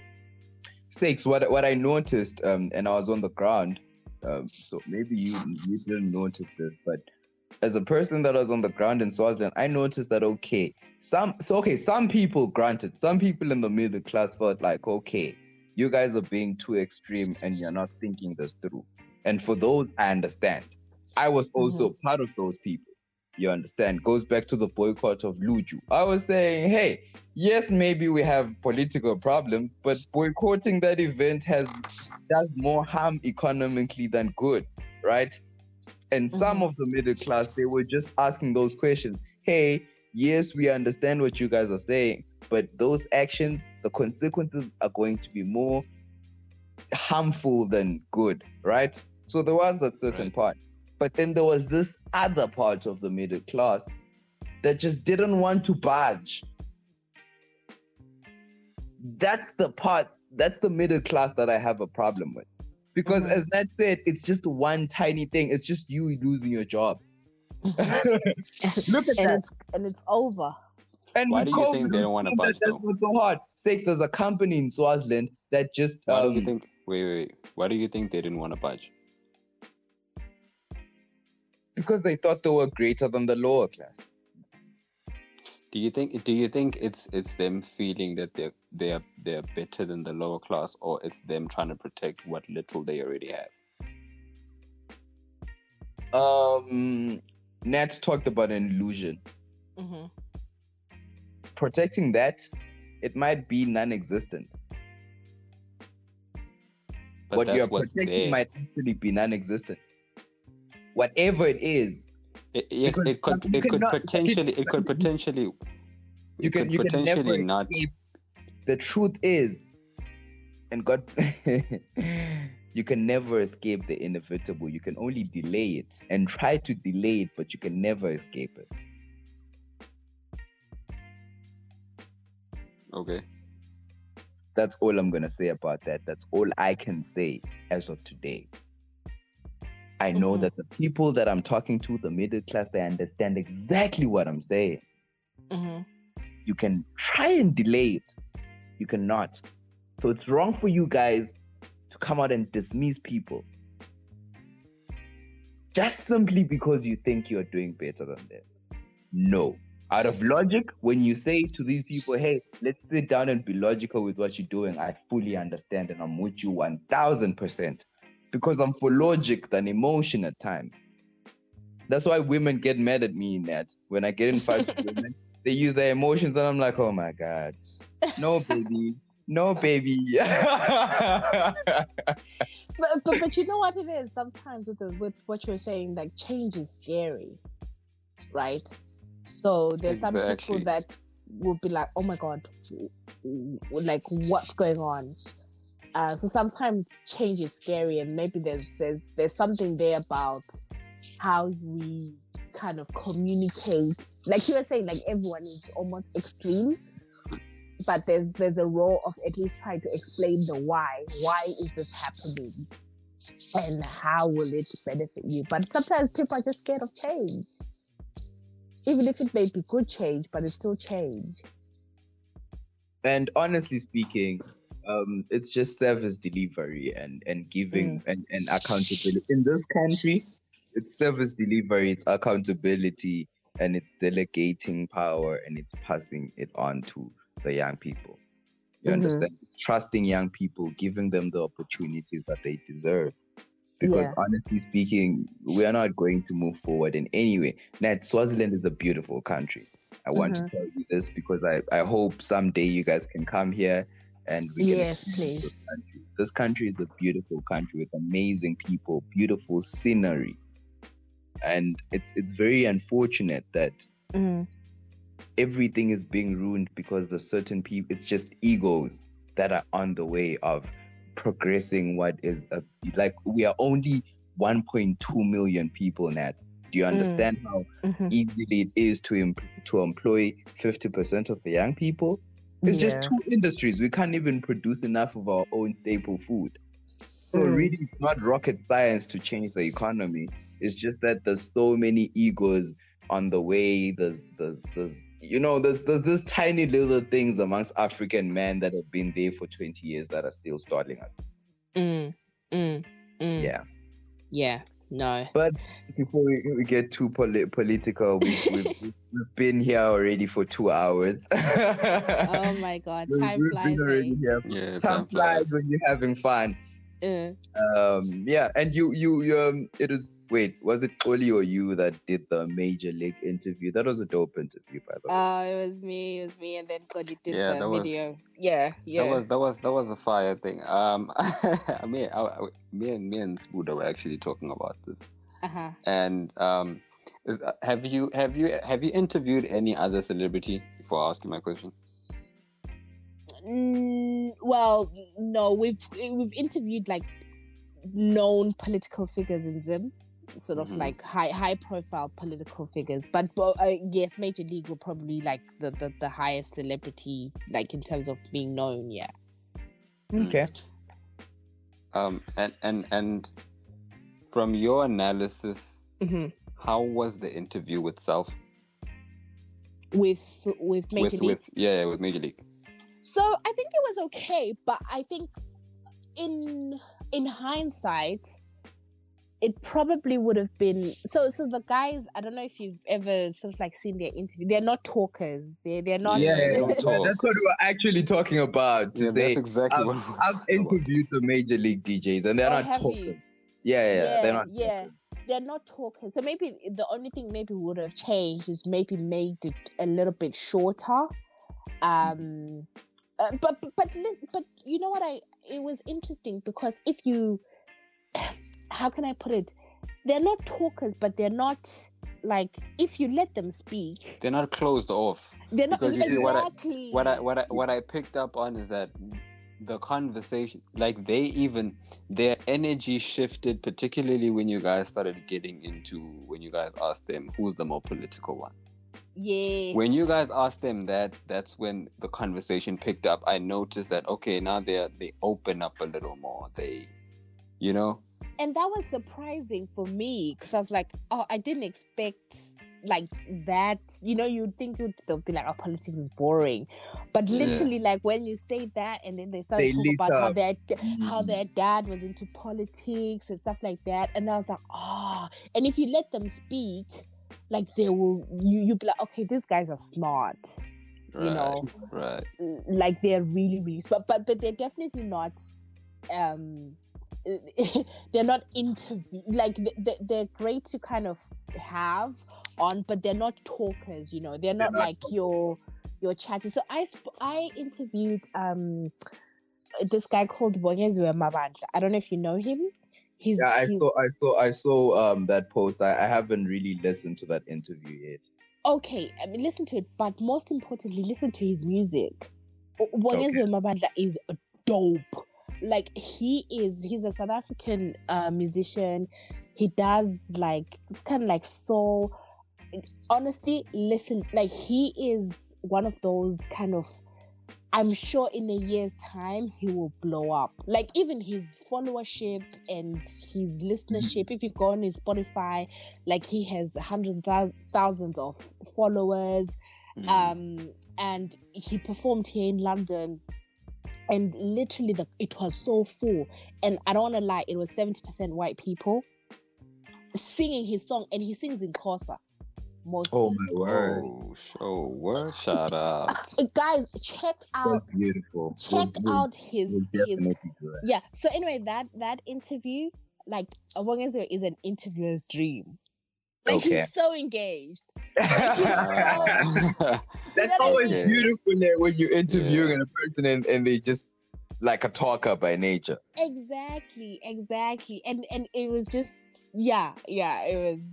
So that actually is my favorite today. But also because I'm a fan of his. Yeah. Oh yes, but you know what? Also, Nat, some people can be closed off, but they are great people to interview. Hey, for example, I've done a lot of my interviews like for the mainstream job I have. I'm still looking to try and get that for our podcast. So most of the experiences are from the other side. I know a close figure like Reese. I don't know if you know Reese. That's South African hip hop. Yes. Reese is very closed off in terms of not talking to people. But trust me, when you do the interview, he's so in depth with things. So there are those people who are maybe introverts, but like when they really get in their bag, they really get in their bag. Yes. You know what? It reminded me of what's this guy? The American Andre 3000? Yes, that's like 3 steps. Exactly, he never talks to people, but when he opens his mouth.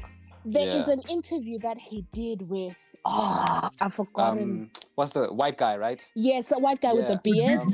With Rick Rubin. Yes. That was a fire conversation. Yeah. Oh damn, that was nice. Yeah. That was nice. Oh yeah, Nat, what are your top 5 podcasts? Who do you listen to? Okay. Yeah. So, to be honest, I listen to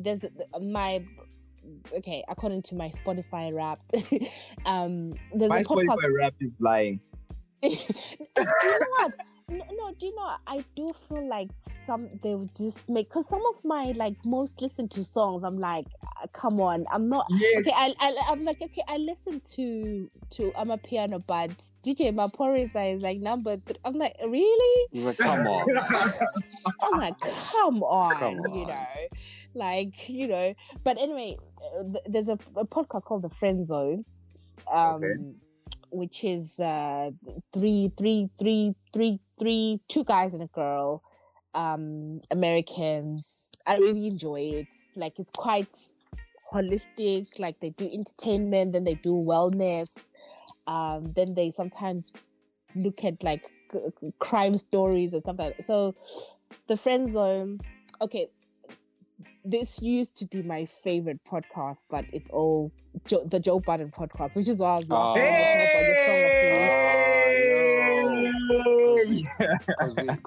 because we listen to Joe. Oh yeah. Man, like, but my favorite podcast. I loved Joe with Rory and Mal. I'm so heartbroken. They will never. Like me and there will never be a podcast like that. There will never be a podcast like that again. Yeah, like there will never be one like that again. So heartbroken. But Ish is killing it, man. Ish and Ice are good. No, listen. Yeah. I think the thing about Joe is Joe will always do well because Joe is a true conversationalist. Like Joe will talented. Take the simplest of topics and make it like a very interesting conversation. Yeah, and I think him, Ish and Ice, they've found their they found their groove. They found their groove. Like, it's an interesting part. Even Rory and Mal, like, I listen to them. Like, I think I can. It makes me kind of see, like, with the whole fallout, I was more team Rory and Mal, especially. Yeah, I was team Rory and Mal. I ain't gonna lie. Yeah, at first I was team Joe because Joe was the only one talking, right? Yeah, Joe, exactly. And the niggas weren't putting up to work, man. No. But then when they talked and they said that their thing was a percentage-based partnership. So for me, that was just like, of course. So Joe sort of saying, "Oh, you can't see the books." Come on, Joe's personality, and I don't know if you guys saw the episode where Joe brought in the therapist or counselor, woman. Yo, me and Buddha always make this joke that I listen to Joe a lot and I understand a lot of his takes. I think similarly sometimes to him, but I would never be friends with him. Oh yes, no. I love. Trust me, that I love Joe to death. And I defend Joe. Horrible friend. Exactly. I defend Joe to so many people. I defend Joe all the time, but I would never be friends with Joe. No. And the thing is, like, that therapist, because it seemed like at the time Rory was sort of going, but she kind of broke it down. She's like, no, you needed to have like a floor manager. Like, just have someone who manages pod things. Not you, Joe, trying to be manager, trying to be friend, trying to be this, you and Ian trying to do these deals separately. And because him and Ian were attending meetings that Rory and Ma had no idea of. Exactly. And the thing is, so for me, it's like, if you look now, right? If you look at Rory, I don't know if you've listened to Rory and Ma, I think they've also found their groove, right? And the thing is, what has showed me is that, can you see how they're doing these skits that are so hilarious, right? Yeah. Oh, they are killing the It shows that now they have creative control. Exactly. That tells me that they might have wanted to be doing this a very long time ago. But Joe was not allowing them. And I know it sounds, but I just from the personality, I can kind of see that it's more Rory driven, like just the structure. Yes. And it shows me that, like, you know how Rory, like Joe was saying, Rory's been asking, because I think Rory was like, I have ideas. This is what I want. This is how we can improve the pod. This is how we can do whatever. But Joe kind of shot himself in the foot, because imagine if what Rory and Mal are doing now, it was part of the Joe Budden pod. Oh my God. What? The Joe Budden network would be buzzing right now. Would be crazy. So I think Joe's in Mal's voice. Yeah, that's crazy. That's crazy. And the thing is, like, Mal's talking more, whereas like with Joe, like, man, that's crazy. That's crazy. No, but it's also beautiful to see Mal's personality coming out of late. Yeah, because Mal, I don't think Mal would do a podcast with anyone else if it wasn't with Rory or Joe. Or Joe. Yeah. And by the way, Nat, since the Joe Budden podcast, that for me, Mal was the most relatable to me in terms of takes. He had some questionable. Mal had some questionable Republican MAGA type. No, he was joking about the Republican and the Trump thing. No, come on, Nat. You know what I find questionable now? Ice. Ice has the wildest takes. Did you see when Kevin Samuels joined them? Ice was so happy. Was it Ice? Oh, that was a beautiful episode. Ish is the light-skinned one, right? Yeah. Ice's takes a bit okay. But Ice is wild. But Ish was literally Ish is crazy, man. Ish was so, like, he was eating up everything Kevin Samuels was saying. You know what? Yeah, he does. But you know what I also like about the fact that Ish is on there? What I picked up on from when Ish started being very regular on was that Ish is one of Joe's only friends that challenges him and wins. Yes. That's also what I've noticed, wins. like a new thing. Like Ish will challenge Joe toe for toe. Like when you listen back, yes, Rory and Ma would challenge him, but that always let Joe be. You understand? But with Ish will always debate with him to the toe. Bugging. You understand? And that makes for good conversation, because they are both good conversationalists. Conversationalists, yeah. You understand? So it makes the podcast so good. The podcast has grown. That's why I was saying to Six, at the end of the day, yes, the fallout, as fans will always feel bad about that. But honestly speaking, we now have 2 great pods. Yeah. Yeah, but I miss it. Of course, we miss it, man. We're always gonna. We miss it. There will never be a podcast like that, Nat. The way they used to break down music together. That was wonderful. That's what I'm saying. Imagine how they would have, like, broken down this Travis Scott stuff. Imagine the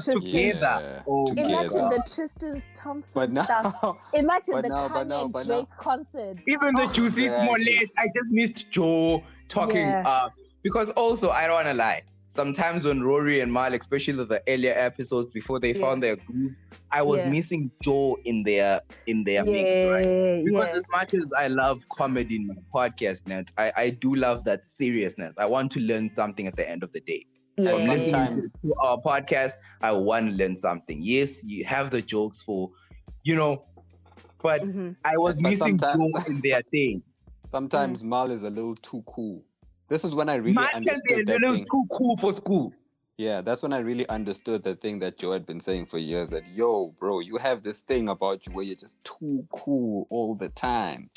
Yes, and Joe was talking about it to say, it was frustrating because when Mal got into the pod, Mal has always been this guy that gets into a room and just has beautiful energy to both women and niggas, right? And Joe was saying, once this dude got onto the podcast, the energy, he became too cool for certain crowds, and that was showing in the numbers, and we'll never know because he's the only one that knew that, right? Yeah, he's the only one that saw the numbers even. So we never knew that because they were still the number one podcast. We'll never know.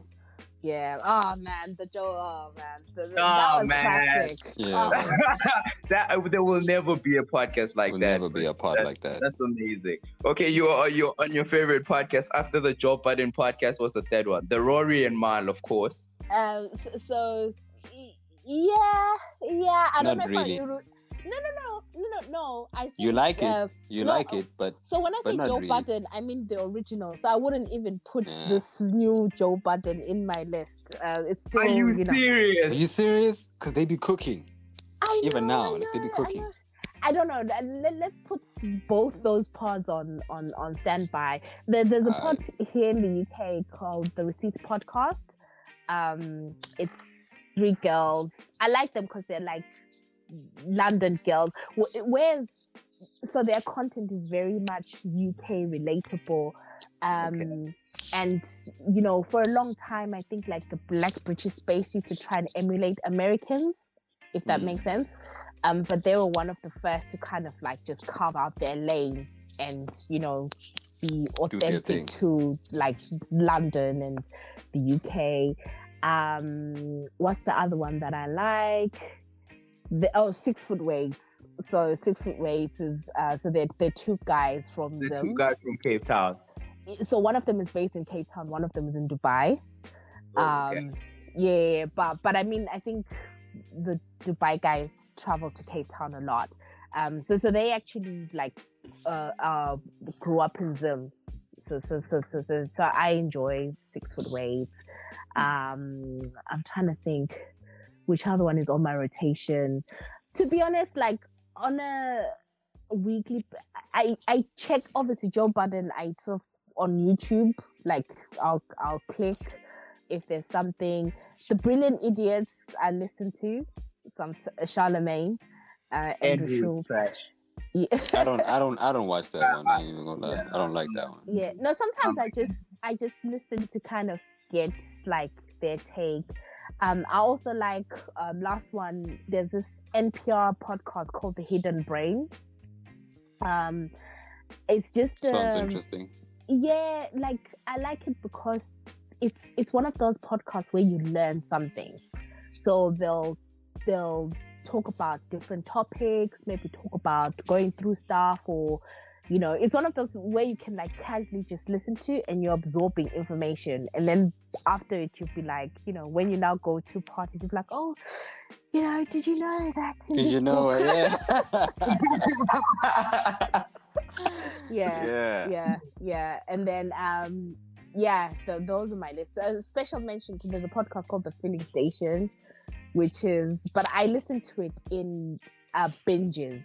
Like I can't listen to it constantly because basically it's a heartbreak. So people go on there and they tell their heartbreak stories, but they give themselves like fake names.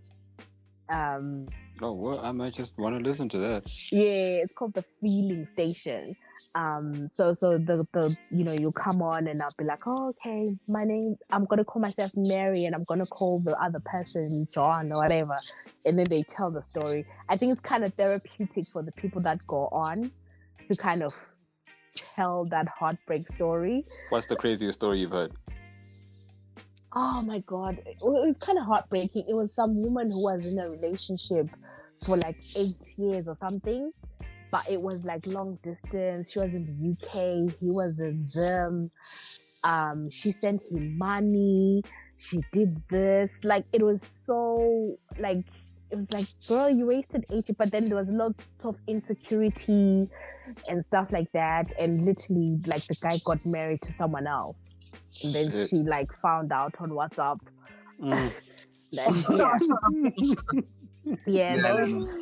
Those kind of stories. You just put us on. You just put us on. We'll check those. But do talk, please do talk to the 6 foot. You literally, I started listening to them because you guys were your guest there. Yeah. And I think they're doing an amazing job. Their audio sounds amazing. They're getting really interesting guy takes. So in our reaching out, actually we did it like we made a December thing to like reach out to podcasts. That's also why we reached out to you guys. Yeah, cool. We usually record we drop one episode a week, but for December we are dropping 2 episodes a week. Oh wow. Oh, you're giving yourself a lot of work. But it's worth it. It's worth it. It's worth it. More people are coming back home, and we think it's the perfect time to actually consume content.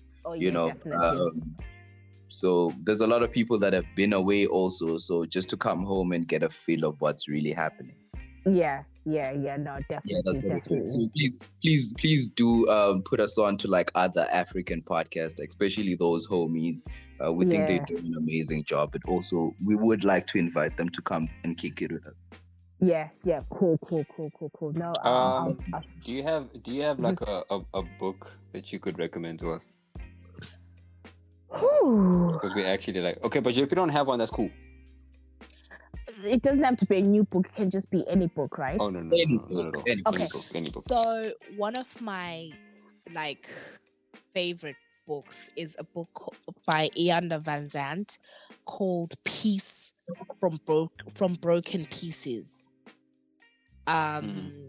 It is such a, particularly for people. So she tells the story of losing her daughter. Like, she tells her life story.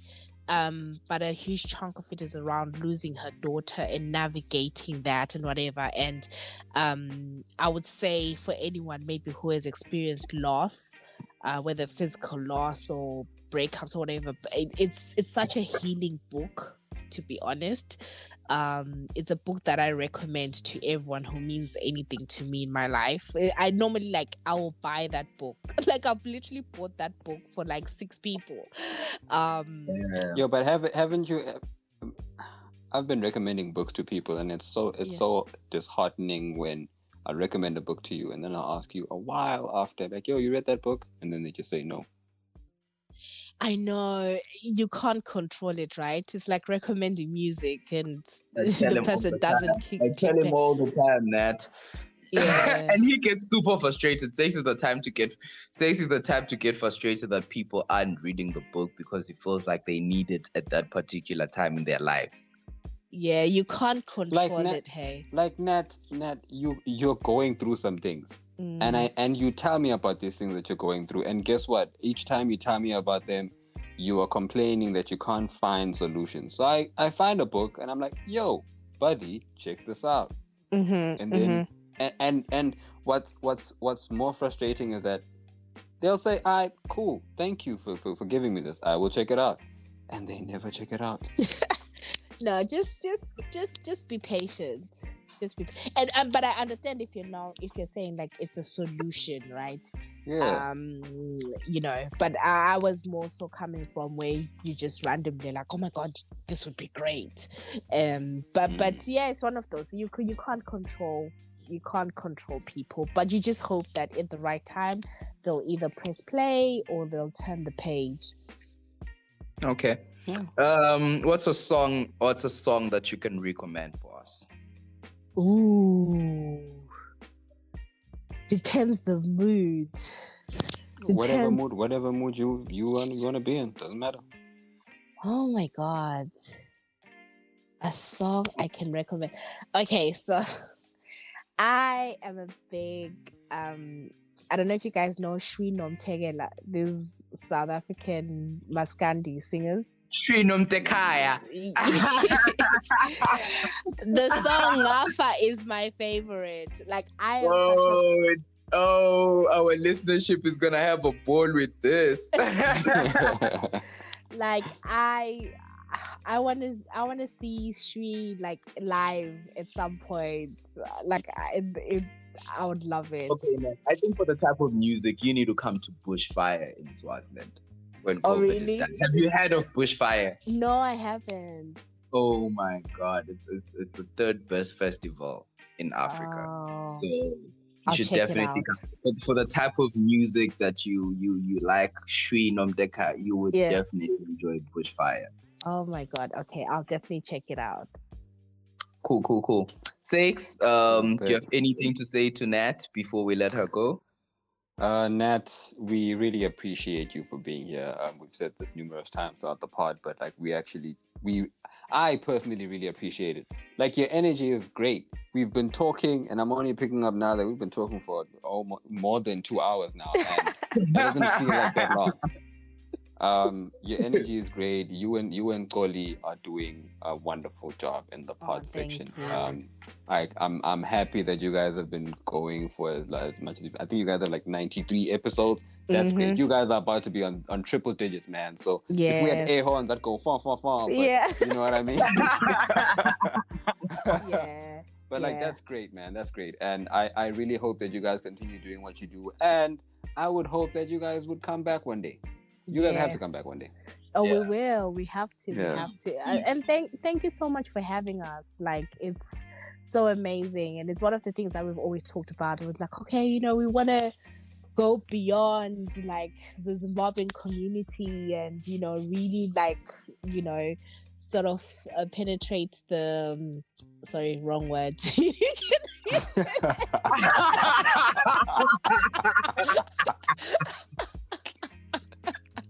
Oh my God. I should have just powered through that, right? You should act like it was what you just said. Just kind of infiltrate or whatever. Like Southern Africa. And we want to penetrate Southern Africa. Sorry, guys. You can leave it or edit it out, whatever. But it's been a long night. But no, like, and it honestly, like, thank you so much for having us. It means a lot to us, honestly, and it means a lot to us to hear that that the pod space is actually growing, because that's the only way, like, we can. We can become sustainable and we can make it if there's actually like a network. It's not helpful if there's just one podcast or whatever. Yeah. No, we need grow the space. Exactly. There's so much room. It's such a new space. We need to grow the space, and hopefully, like in some years' time, it will just be like TV, where people will be like, hey, we want to advertise or whatever. And so no, thank you so much for having us. No, we really appreciate you guys. We hope this is a start of a great relationship. We can learn a lot we can hit you guys up for advice. We can check on each other. We need a female perspective. Because we use a lot of we use a lot of just two guys at the end of the day. You understand? We use a lot. And sometimes I'll be listening back and I'm like, oh my God, the women must be cringing when they listen to this. So we really do appreciate. We ultimately we hope you guys can come to Swaziland. Whenever we can kick it in person. We can kick it in person. So cool. You guys have great energies. You're wonderful. You're doing great things. Do link us up with a lot of other people that you guys have met in the continent. As we said, we are trying to reach other people in the continent. We've preached growing podcast in Swaziland. We just hope now to inspire with our actions, because sometimes you can preach and other people just want you to walk the talk. Absolutely. So, that's what we're doing. We're trying to make the 15-year-olds in this country understand that it's possible. We're trying to make them understand the power of the space.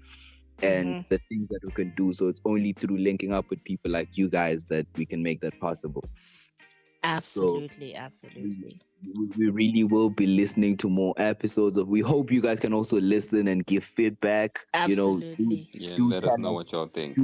Do tell us what you like, what you dislike. Man, as season porters, that will be a lot. The feedback will be more valid. No, I can't wait to hear this podcast episode. So we hope you enjoyed this as much as we did. This is beautiful. To the listeners, thank you very much for joining us as well. If you're a new listener, welcome to the Open Word family. If you are part of the Open Word family, thank you very much for trusting us once again on this audio adventure. Sakes, please take us away with your song of the week. My song of the week is it's a cover really by Black, and it's a cover of Erykah Badu's On and On. I've been jamming to that for the past few days, and it's great, man. I've liked Black since he stepped onto the scene, so yeah, shout out. Love and light, strength and power. I hope you have a great week, and all the nice things. Yeah, from Zim, Swaziland, UK, Russia. Oh my God. Brought to you from all these different countries. Look at what young black people can do when they get together, man. Oh my, I'm feeling high. My money's gone, I'm all alone. Too much to see, the world keeps turning. Oh, what a day, what a day, what a day. Peace and blessings manifest with every lesson learned. If your knowledge were your wealth, then it would be well earned. If we were made in his image, then call us by our names. Most intellects do not believe in God, but they fear us just the same. Oh, on and on and on and on. My cipher keeps moving like a rolling stone. On and on and on and on. I go on and on and on and on. My cipher keeps moving like a rolling stone. On and on and on and on. I was born underwater with $3 and 6 dimes. Yeah, you may laugh because you did not do your math. Like 1, 2, 3. Like 1, 2, 3. The world keeps turning. Oh, what a day. What a day, what a day. The man that knows something knows that he knows nothing at all. Does it seem colder in your summertime and hotter in your fall?